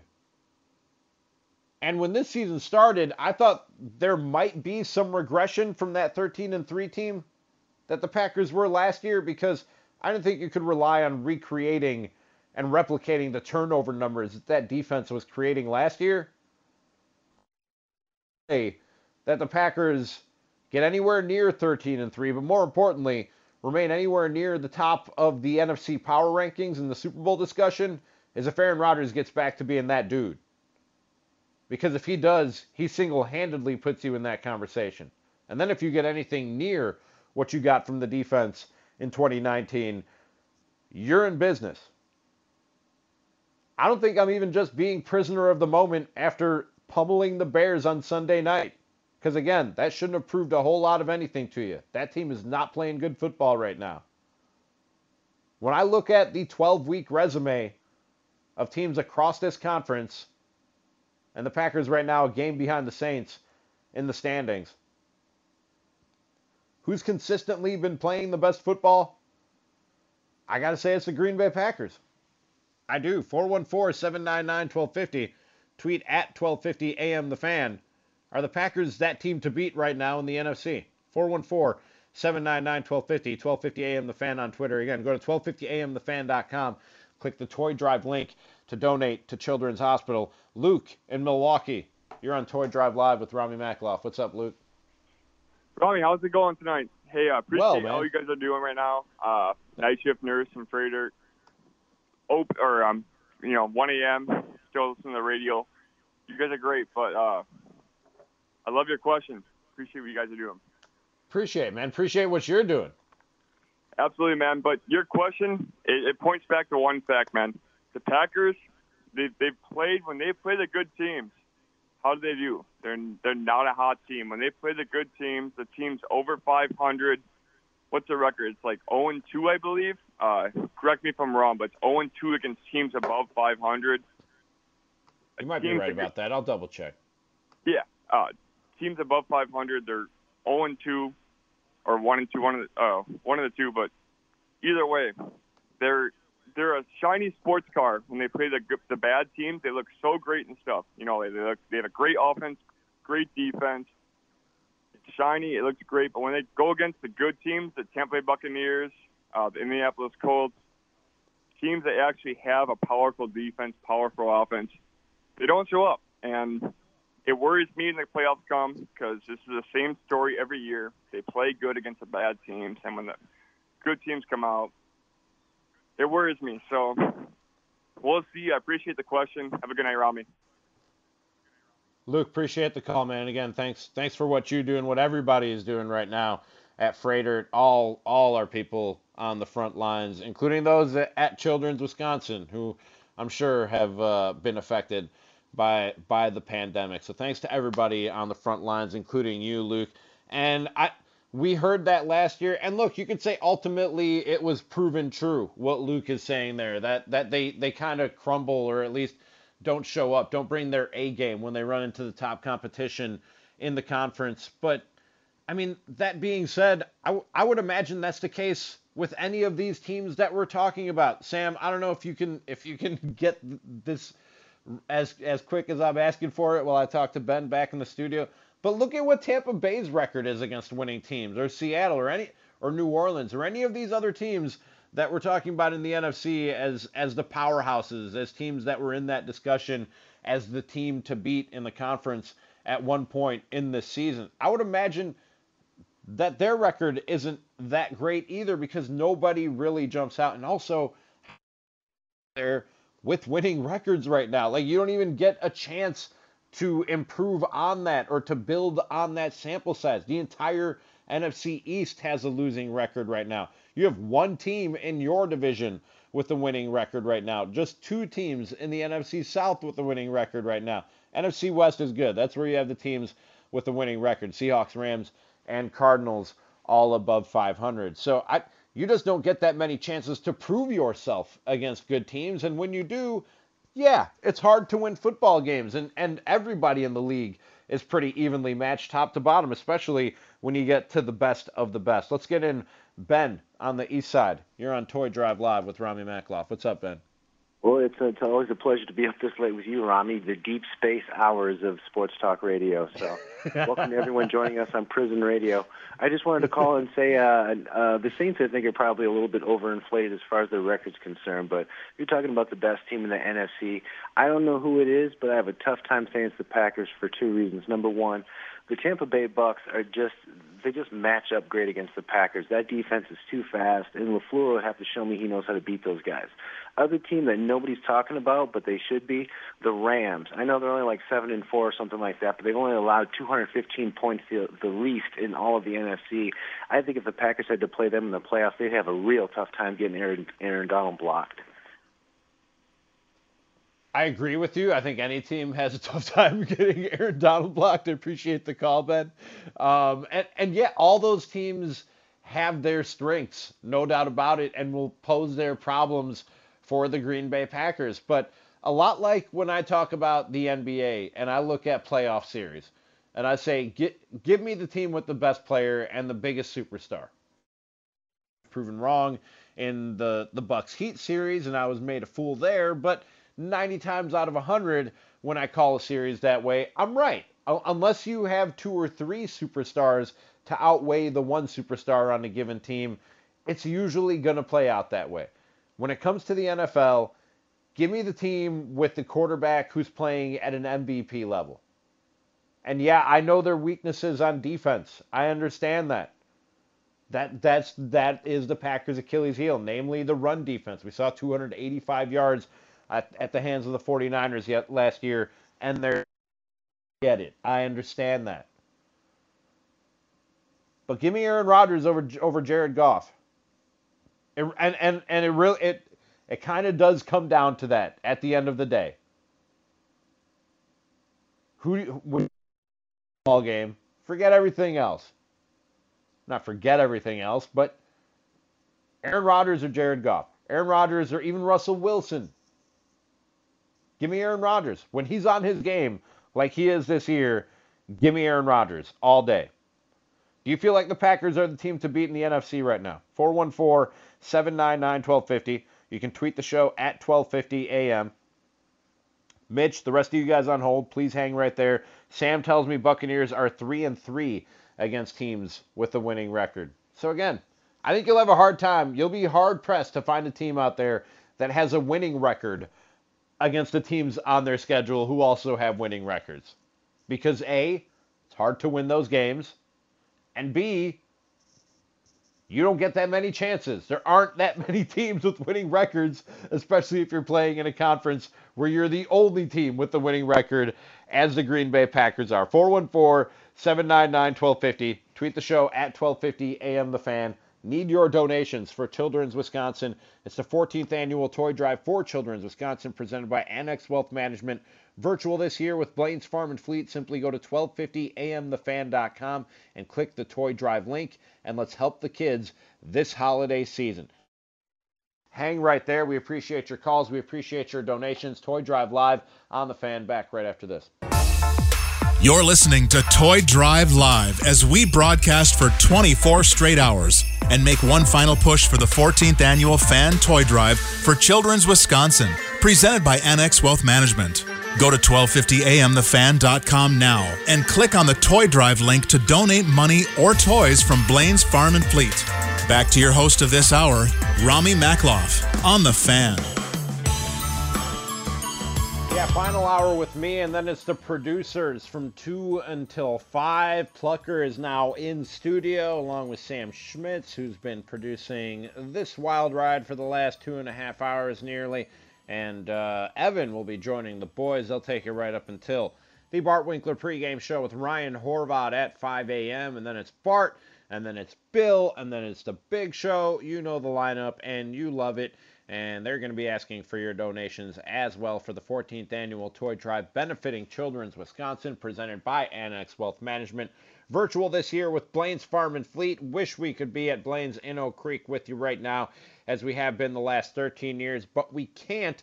So what we need you to do to outdo yourselves once again, as you've done every year of this toy drive to help those kids at Children's, is go to 1250am and click the toy drive link. Let's help the kids this holiday season. That's 1250amthefan.com and click on that toy drive link.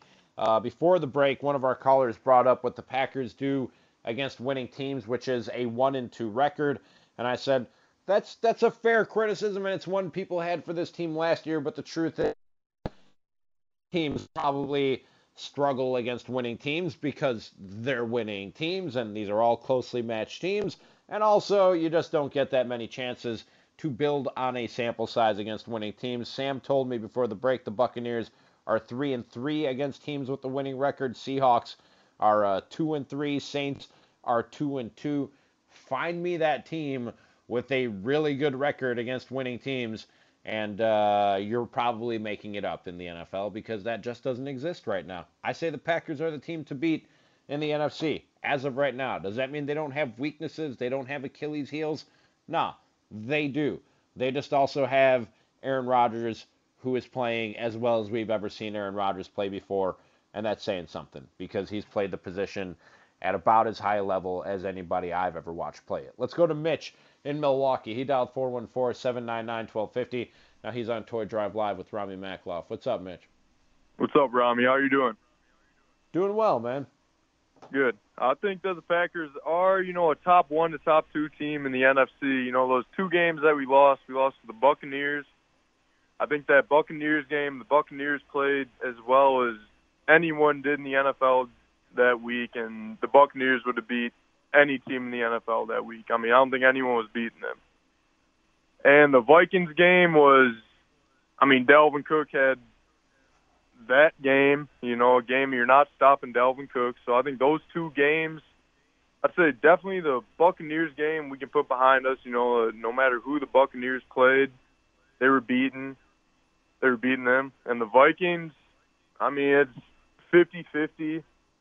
But I definitely think that the guy that actually called before me, too, he was talking about, he's comparing Rodgers to other quarterbacks in the league.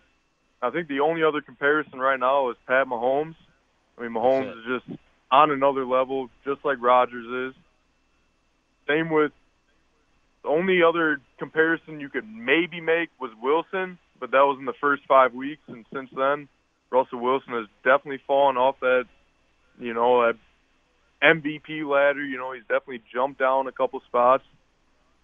I definitely think it's Pat Mahomes and Rodgers up there right now. We do have weaknesses we need to work on, our run defense. I'm nervous for the Titans game. I think Derrick Henry might run all over us, but other than that, man, I don't know. I don't see many teams in the NFC beating us this year unless we have another down game. Like we did against the Buccaneers, but we just can't have a team that is going to beat anyone that week play us. You know what I mean? No, for sure. I appreciate the call, man. And yeah, you have weaknesses. Derrick Henry should scare you. I'm not going to sit here and tell you that if you run into the Titans, which if we're talking about postseason, and I know that they play him in the regular season, but if we're talking about the postseason, we're talking about the Super Bowl. But Derrick Henry should scare you, absolutely, because of what the Packers' run defense has been. But all these other teams that we're talking about, and by the way, Sam just added to the list, Rams are 2-2 against winning teams. So I think that pretty much covers all the winning teams in the NFC right now and what they've done against other winning teams, and none of them are above 500. But every team goes into a game with a weakness and or somebody on the other side of the ball that terrifies them. Because nobody's head and shoulders better than anybody else in the NFL right now. But here's the thing. The guy that you have on your side that other teams are scared of, like Mitch just said, there's only one of them in this league that's more dangerous than Aaron Rodgers, and that's debatable. The only guy who might be better than Aaron Rodgers right now and more dangerous is Patrick Mahomes at the most important position in the league. Another thing to mention too. Sam. I mean, if you face the Buccaneers again, more than likely they're going to be at Lambeau in the playoffs when it's cold. When it's cold out. Right. And if you face Tom the Saints, Brady is 89 years old. Old people don't handle the cold well. Right, and if you face the Saints again, I mean, they're kind of their own worst enemy. They got to debate, like, are they going to go with, Taysom Hill or Drew Brees? So I think any way you want to slice it. I do think that home field advantage matters. You talked about Tom Brady and the Buccaneers having to come to Lambeau Field. I think that Saints team that plays indoors half their season, and especially Drew Brees with the rib injuries that he's had this year and a punctured lung because of it, and his age and his inability to throw the ball deep downfield, I think playing a game against Drew Brees at Lambeau Field, and I don't think that's much of a decision, Sam. Once Drew Brees is healthy, I think they go back to him, and maybe Taysom Hill's role is a little bit bigger than what it was before if he can keep doing what he's been doing, taking the snaps. But I think Drew Brees gets back under center as the full-time quarterback of the Saints if and when he's healthy, and I think facing that guy in Lambeau Field rather than in New Orleans at the Superdome is a huge difference, especially at this stage in his career. I mean, kudos to Drew Brees for figuring it out, and he didn't have it figured out early in the season. His numbers were ugly, and I speak as somebody who has Drew Brees on his fantasy football team. I can tell you for the first 2, 3, maybe even 4 weeks of the season, Drew Brees' numbers were ugly because he can't push the ball downfield anymore the way that he used to. But what he figured out is get the ball out quick, get it in the hands of some of his playmakers, Alvin Kamara, Michael Thomas, when he's on the field, and even and let those guys make something happen. Don't stand back there and wait for the deep play. And his numbers improved after that, largely on yards after catch. But give me Drew Brees at Lambeau Field versus a Drew Brees at the Superdome in the comfort and warmth of his home stadium. I think that makes a huge difference. Look, I'm not saying that the Packers are head and shoulders better than anybody in the NFC right now. I don't think anybody is. That was my original point when I said on the Big Show on Friday, and something that I've talked about over the years, that this league parity is so much the norm in this league that whoever you're talking about as the team to beat right now, you probably won't be 3 or 4 weeks from now. And I don't think that the Packers are the exception to that rule. I think the rest of the conference is really close to them. I just happen to think that not just that they've been playing the best football of late, but when you look at the consistency of the 12 weeks that they've played so far, I think the Packers, largely because of quarterback play, because the position is that important, have been the best team in the NFC, and I would call them the team to beat right now. Disagree? Agree? 414-799-1250. Tweet at 1250 AM The Fan. Tweet me at Rami is tweeting. Whatever you do, just go to 1250amthefan.com and click the Toy Drive link and help out the kids at Children's Wisconsin in the 14th annual Toy Drive benefiting Children's, presented by Annex Wealth Management, virtual this year with Blaine's Farm and Fleet. Let's help the kids this holiday season, and not just this holiday season.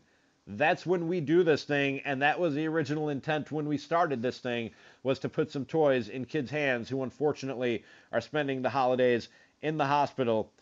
But this thing has grown so large that we provide toys to those kids year-round. We're basically the sole provider of toys for Children's Wisconsin and a lot of their subsidiaries, and that's because of you guys and your generosity and what this thing has become in the 14 years that we've been doing it. So please continue to do it. We wish we could be with you at Blaine's Farm and Fleet in Oak Creek, but we can't. So go to 1250amthefan.com. Come through with those kids this year. like you have every year. It's more important this year than it's probably been in any other year. 1250 amthefan.com. Click on the Toy Drive link. It's the 4th annual Toy Drive benefiting Children's Wisconsin. And we'll be right back right after this. Toy Drive Live. Rami Makloff here with you, and more after this break.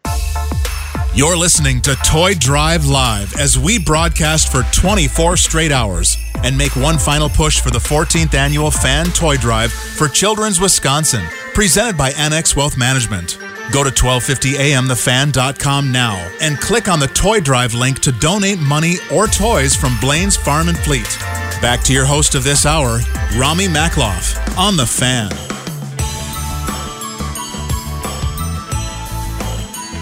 A little over 20 more minutes left, with 25 more minutes left with me. I'm going to hand it over to the producers. And actually, you guys, Sam, I know Plucker is in studio. Might be difficult with Evan. I don't know if he's going to be in studio or on the whatever. People don't need to know the technicalities. But if you guys want to jump in on this, more than welcome.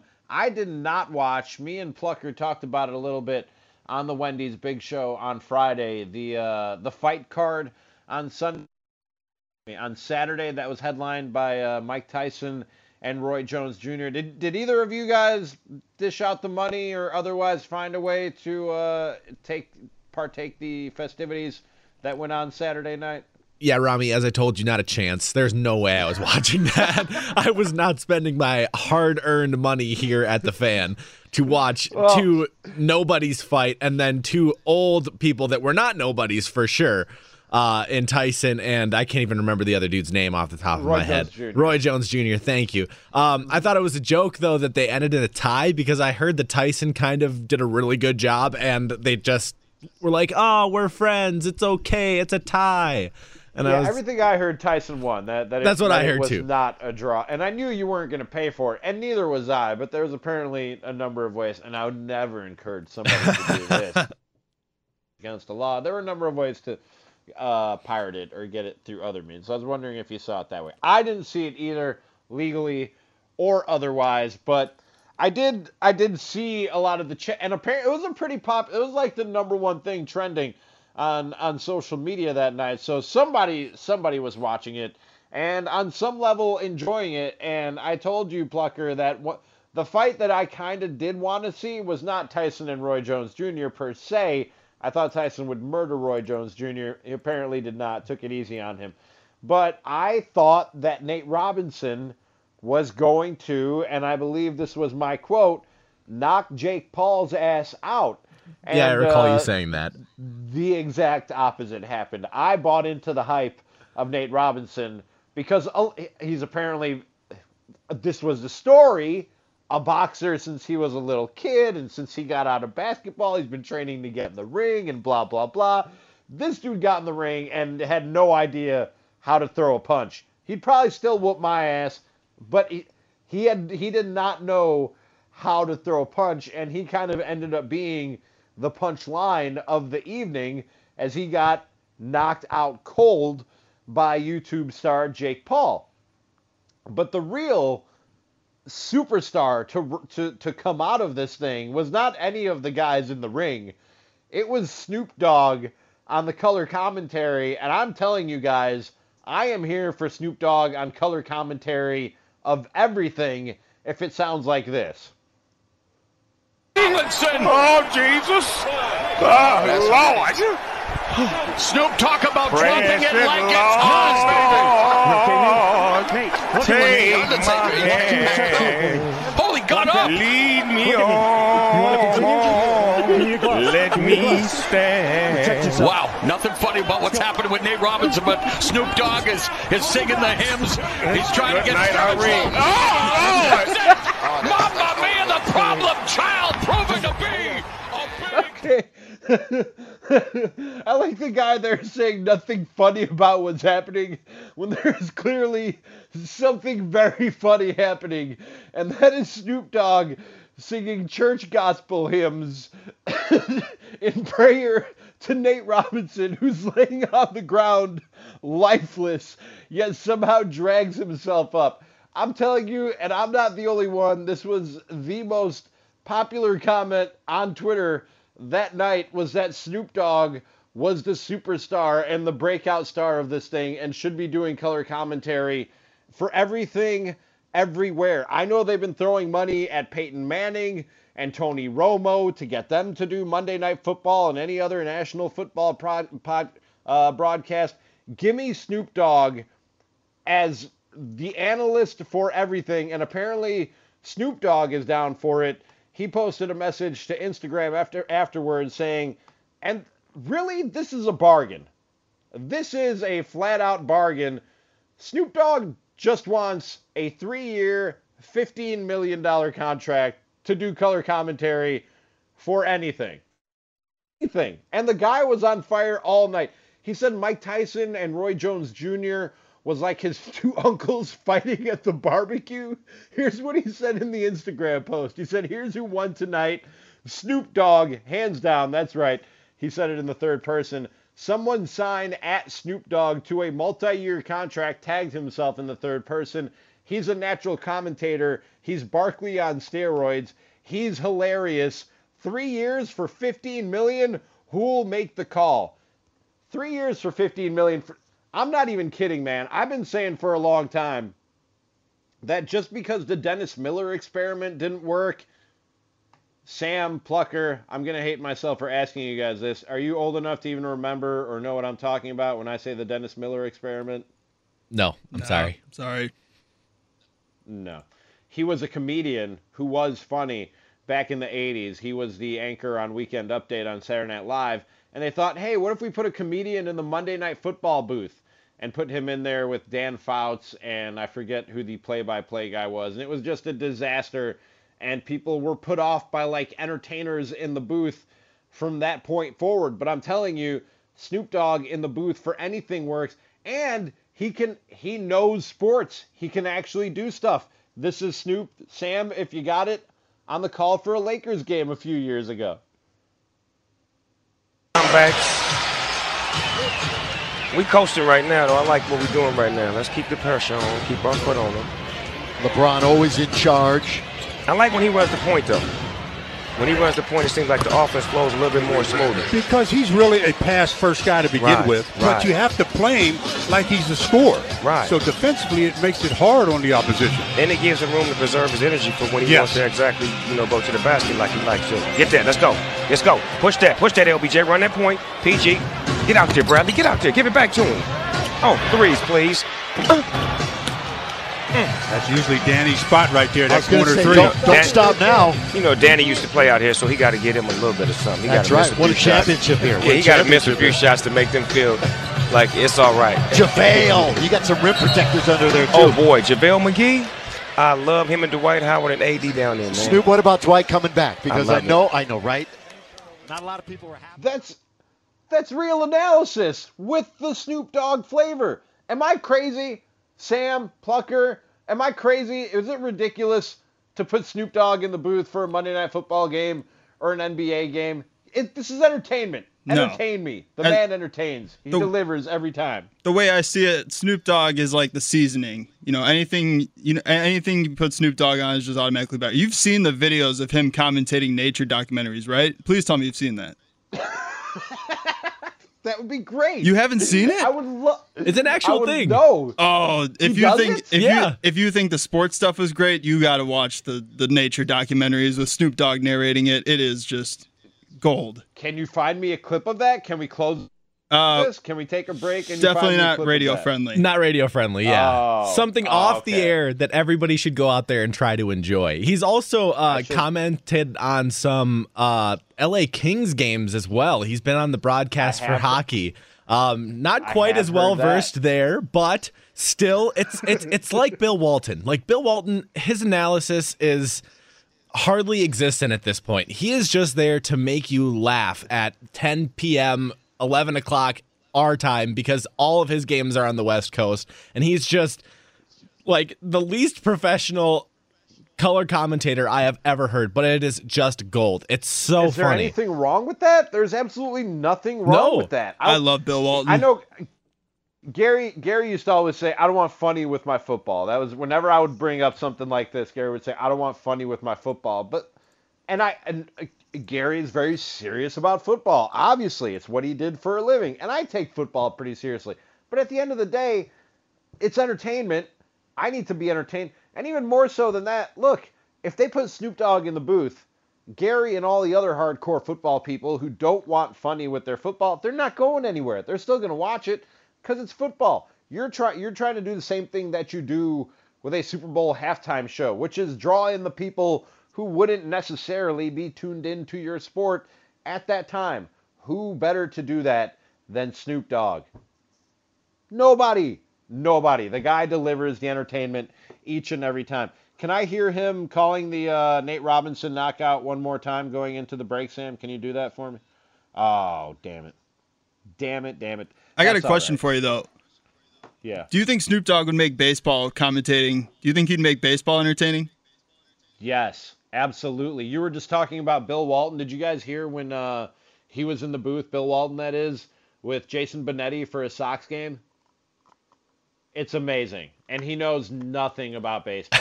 Like zero, absolutely nothing about baseball. But it's exactly what you guys are talking about. It's Bill Walton talking about something that he has no idea what he's talking. And it is gold. If you can find that and play it for, it is radio safe. But if you guys want a good chuckle, check out Bill Walton sitting in with Jason Benetti on a White Sox broadcast. We got to hit a quick break, and then we will wrap this thing up. It's Toy Drive Live on AM 1250. The Fan, Rami Makloff, here with you since 11 o'clock. Please, please, please help the kids at Children's Wisconsin for the 14th annual Toy Drive benefiting Children's Wisconsin, presented by Annex Wealth Management and Blaine's Farm and Fleet. Just go to 1250amthefan.com and click the Toy Drive link. Let's help make the kids' holiday season, and we'll be back right after this. You're listening to Toy Drive Live as we broadcast for 24 straight hours and make one final push for the 14th annual Fan Toy Drive for Children's Wisconsin, presented by Annex Wealth Management. Go to 1250amthefan.com now and click on the Toy Drive link to donate money or toys from Blaine's Farm and Fleet. Back to your host of this hour, Rami Makloff, on The Fan. Contact. Okay, come on. Let's rip one out of here right now. Yeah! Oh my goodness. Gosh. Sandoval. Greatest defensive play I've seen tonight. Come on, Lucas. Here we go. Your uncle's here. The city of Chicago riding on your broad shoulders. Come on. Figured out a way. There's base hit. We're on our way. That's your guy, Print James the McCann. banner. Is that the catcher? It is. I tell you, I'm not a very good catcher. I'm much better at getting high than getting low. Eloy Jimenez to right field. Come on, man. Drop it. Oh, man. Eloy Jimenez. Eloy. Yeah. Is that a The who's knockoff of playing? alloy? Of like putting Like all aluminum? putting all the powers together of the rare earth minerals, and you just come up with this incredible computer-generated stud for the future? Basically, you've described that man in 74. Okay. Yeah. Eloy. I have no idea what he's talking Oh, about. that's outside. Good eye, good patience, good discipline. Way to hold back. Don't get suckered into that nonsense. Did you tell that pitcher to bring it right in That here? was his and reaction we'll go to a man batter man taking right a now pitch. and see who's got power. See who's got heat. Oh, yeah. I could listen to that all night. I have no idea what he's talking about. That was Bill Walton in the booth with Jason Benetti on a White Sox game. And Bill Walton has no idea about anything, even the slightest clue about baseball, but that was entertaining. Call me crazy. Maybe you like your baseball, straight down the middle of the road baseball. You need your announcer telling you exactly what's going on in the game. But first of all, we're in Milwaukee, and look, all due respect to Bob Uecker, he's a legend, and part of what I love about him is that sometimes he's not telling you what's going on in the game. He's having fun. He's telling stories. He's telling jokes. He's entertaining you, because sports are ultimately entertainment, no more, no less, and they don't really mean anything at the end of the day. So give me Bill Walton in the booth for sports he knows nothing about. Give me Snoop in the booth or ringside at a boxing match or in a basketball game, even though he may not be the classically trained broadcaster and play-by-play or color analyst that we've all come used to, because it's fun and it's entertaining and I love it, and I could listen to that all night long. Was that the first time you guys heard that, Sam, Evan, or Plucker back in the studio? Producers taking over at 2 a.m. here? Yeah, I have never heard that before. That was gold. Like, I need amazing. more. I need more Bill Walton. I want him to comment on every single sport. I would love to like watch like bags. You know how ESPN does that, like ESPN the Ocho Day, and they have like the bags tournament. I would love to hear Bill Walton commentating on bags. That just like I feel like the whole show would just be hilarious. On anything. And there was so many times where it was just a routine fly ball, but he doesn't know how to track a baseball, so it would go off the bat and he would scream like it's a home run, and it would just like land in shallow left field or be caught by an outfielder routinely. It was amazing. It was so good. And at that point, actually that wasn't from this past season. That was from the previous season before the White Sox were good. And at that point they were playing for nothing. So especially then, let's have some fun and just be entertained. Like I just said, the producers taking over these airwaves at the top of the hour. That is Sam, who's been my producer throughout this ride tonight, Evan, and Plucker, who you hear on the Wendy's Big Show, producing for those Jokers weekdays 2 to 6. What's on the agenda for tonight, boys? Y'all don't get a lot of hosting opportunities, so what are you doing with your one big shot with the microphone tonight? Yeah, we're starting off the show in just a couple minutes here. Who are the legitimate threats to the Packers in the NFC North? And we'll talk a little bit about the MVP race, who we think should be in it, who we think should not be, and where Aaron Rodgers ranks in all of that. Then we'll recap the Steelers and Ravens and the weird Wednesday night or Wednesday afternoon game that we saw yesterday now, which is weird to say. Such a bad football game, dude. I cannot believe they even played. The Ravens should have just forfeited that football game. I know you never want to do that, but God, did you guys watch the entirety of that football game? Because I was in and out, and honestly, I've been saying with all these delays and games being pushed to Monday and then to Tuesday, I was like, you know what? The circumstances suck, but more football on more nights of the week. I like it. Give it to me. Put it in my veins. But if this is what we're going to get, what we saw today, that was just sloppy. The coach of the winning team, Mike Tomlin, said we weren't even a JV football team out there. That's how bad and how sloppy we played. I mean, that was bad football, you guys. That was two teams that neither wanted to be out there or was ready to be out there for whatever reason. Yeah, we both had very heavy fantasy implications going on in that game, so we were very tuned into it from the start. Really? Yeah, but I mean, the Steelers, they just looked terrible on offense. They couldn't get the pass game going. The drops in this game by the Pittsburgh wide receivers were just insane. Deontay Johnson and Chase Claypool just dropping balls left and right. And then on top of that, I can't even think of his name. Is it McSorley, the third-string quarterback for the Ravens? McSorley. I mean, he should have maybe been the starter of the entire game the way he was slinging it. So it was just a very, very weird game. And I feel bad for the Steelers with everything they've been dealt with in the schedule. Yeah, that was a joke, obviously. I don't know what the NFL is. The solution to this thing was real simple. They need to just make me the commissioner of all sports and get it over with so I can solve problems like this, guys. The solution was real simple. 8 weeks, then a bye week, 8 weeks, then a bye week for the entire league, and there you have 2 weeks to make up whatever games get canceled in those aforementioned 8-week windows where you're supposed to be playing. Like, it was real simple to figure this thing out, and Roger Goodell and the NFL, shockingly, just dropped the ball. That's going to about do it for me on Toy Drive Live. It was my honor and my pleasure to be here for the 14th annual Toy Drive benefiting Children's Wisconsin, presented by Annex Wealth Management. It's virtual this year with Blaine's Farm and Fleet. Guys, please, please, please go to 1250amthefan.com and click the Toy Drive link. You have no idea how much of a difference this makes. Your donations each and every year have outdone yourselves each and every year, and we need you more this year than we ever have. The kids at Children's Wisconsin need you this year more than they ever have. Go to 1250amthefan.com and click on the Toy Drive link. Let's help the kids this holiday season. Rami Makloff signing off, handing it off to the young men. on the producers, the young men. Did I just turn into that old guy? To those dudes. Oh, man, I'm really that old guy. To Evan, Plucker, and Sam on the producers up until 5 o'clock with Ryan Horvath on the Bart Winkler pregame show. I'm Rami Makloff saying thanks for listening. And donate. 1250amthefan.com. I'll talk to you next time.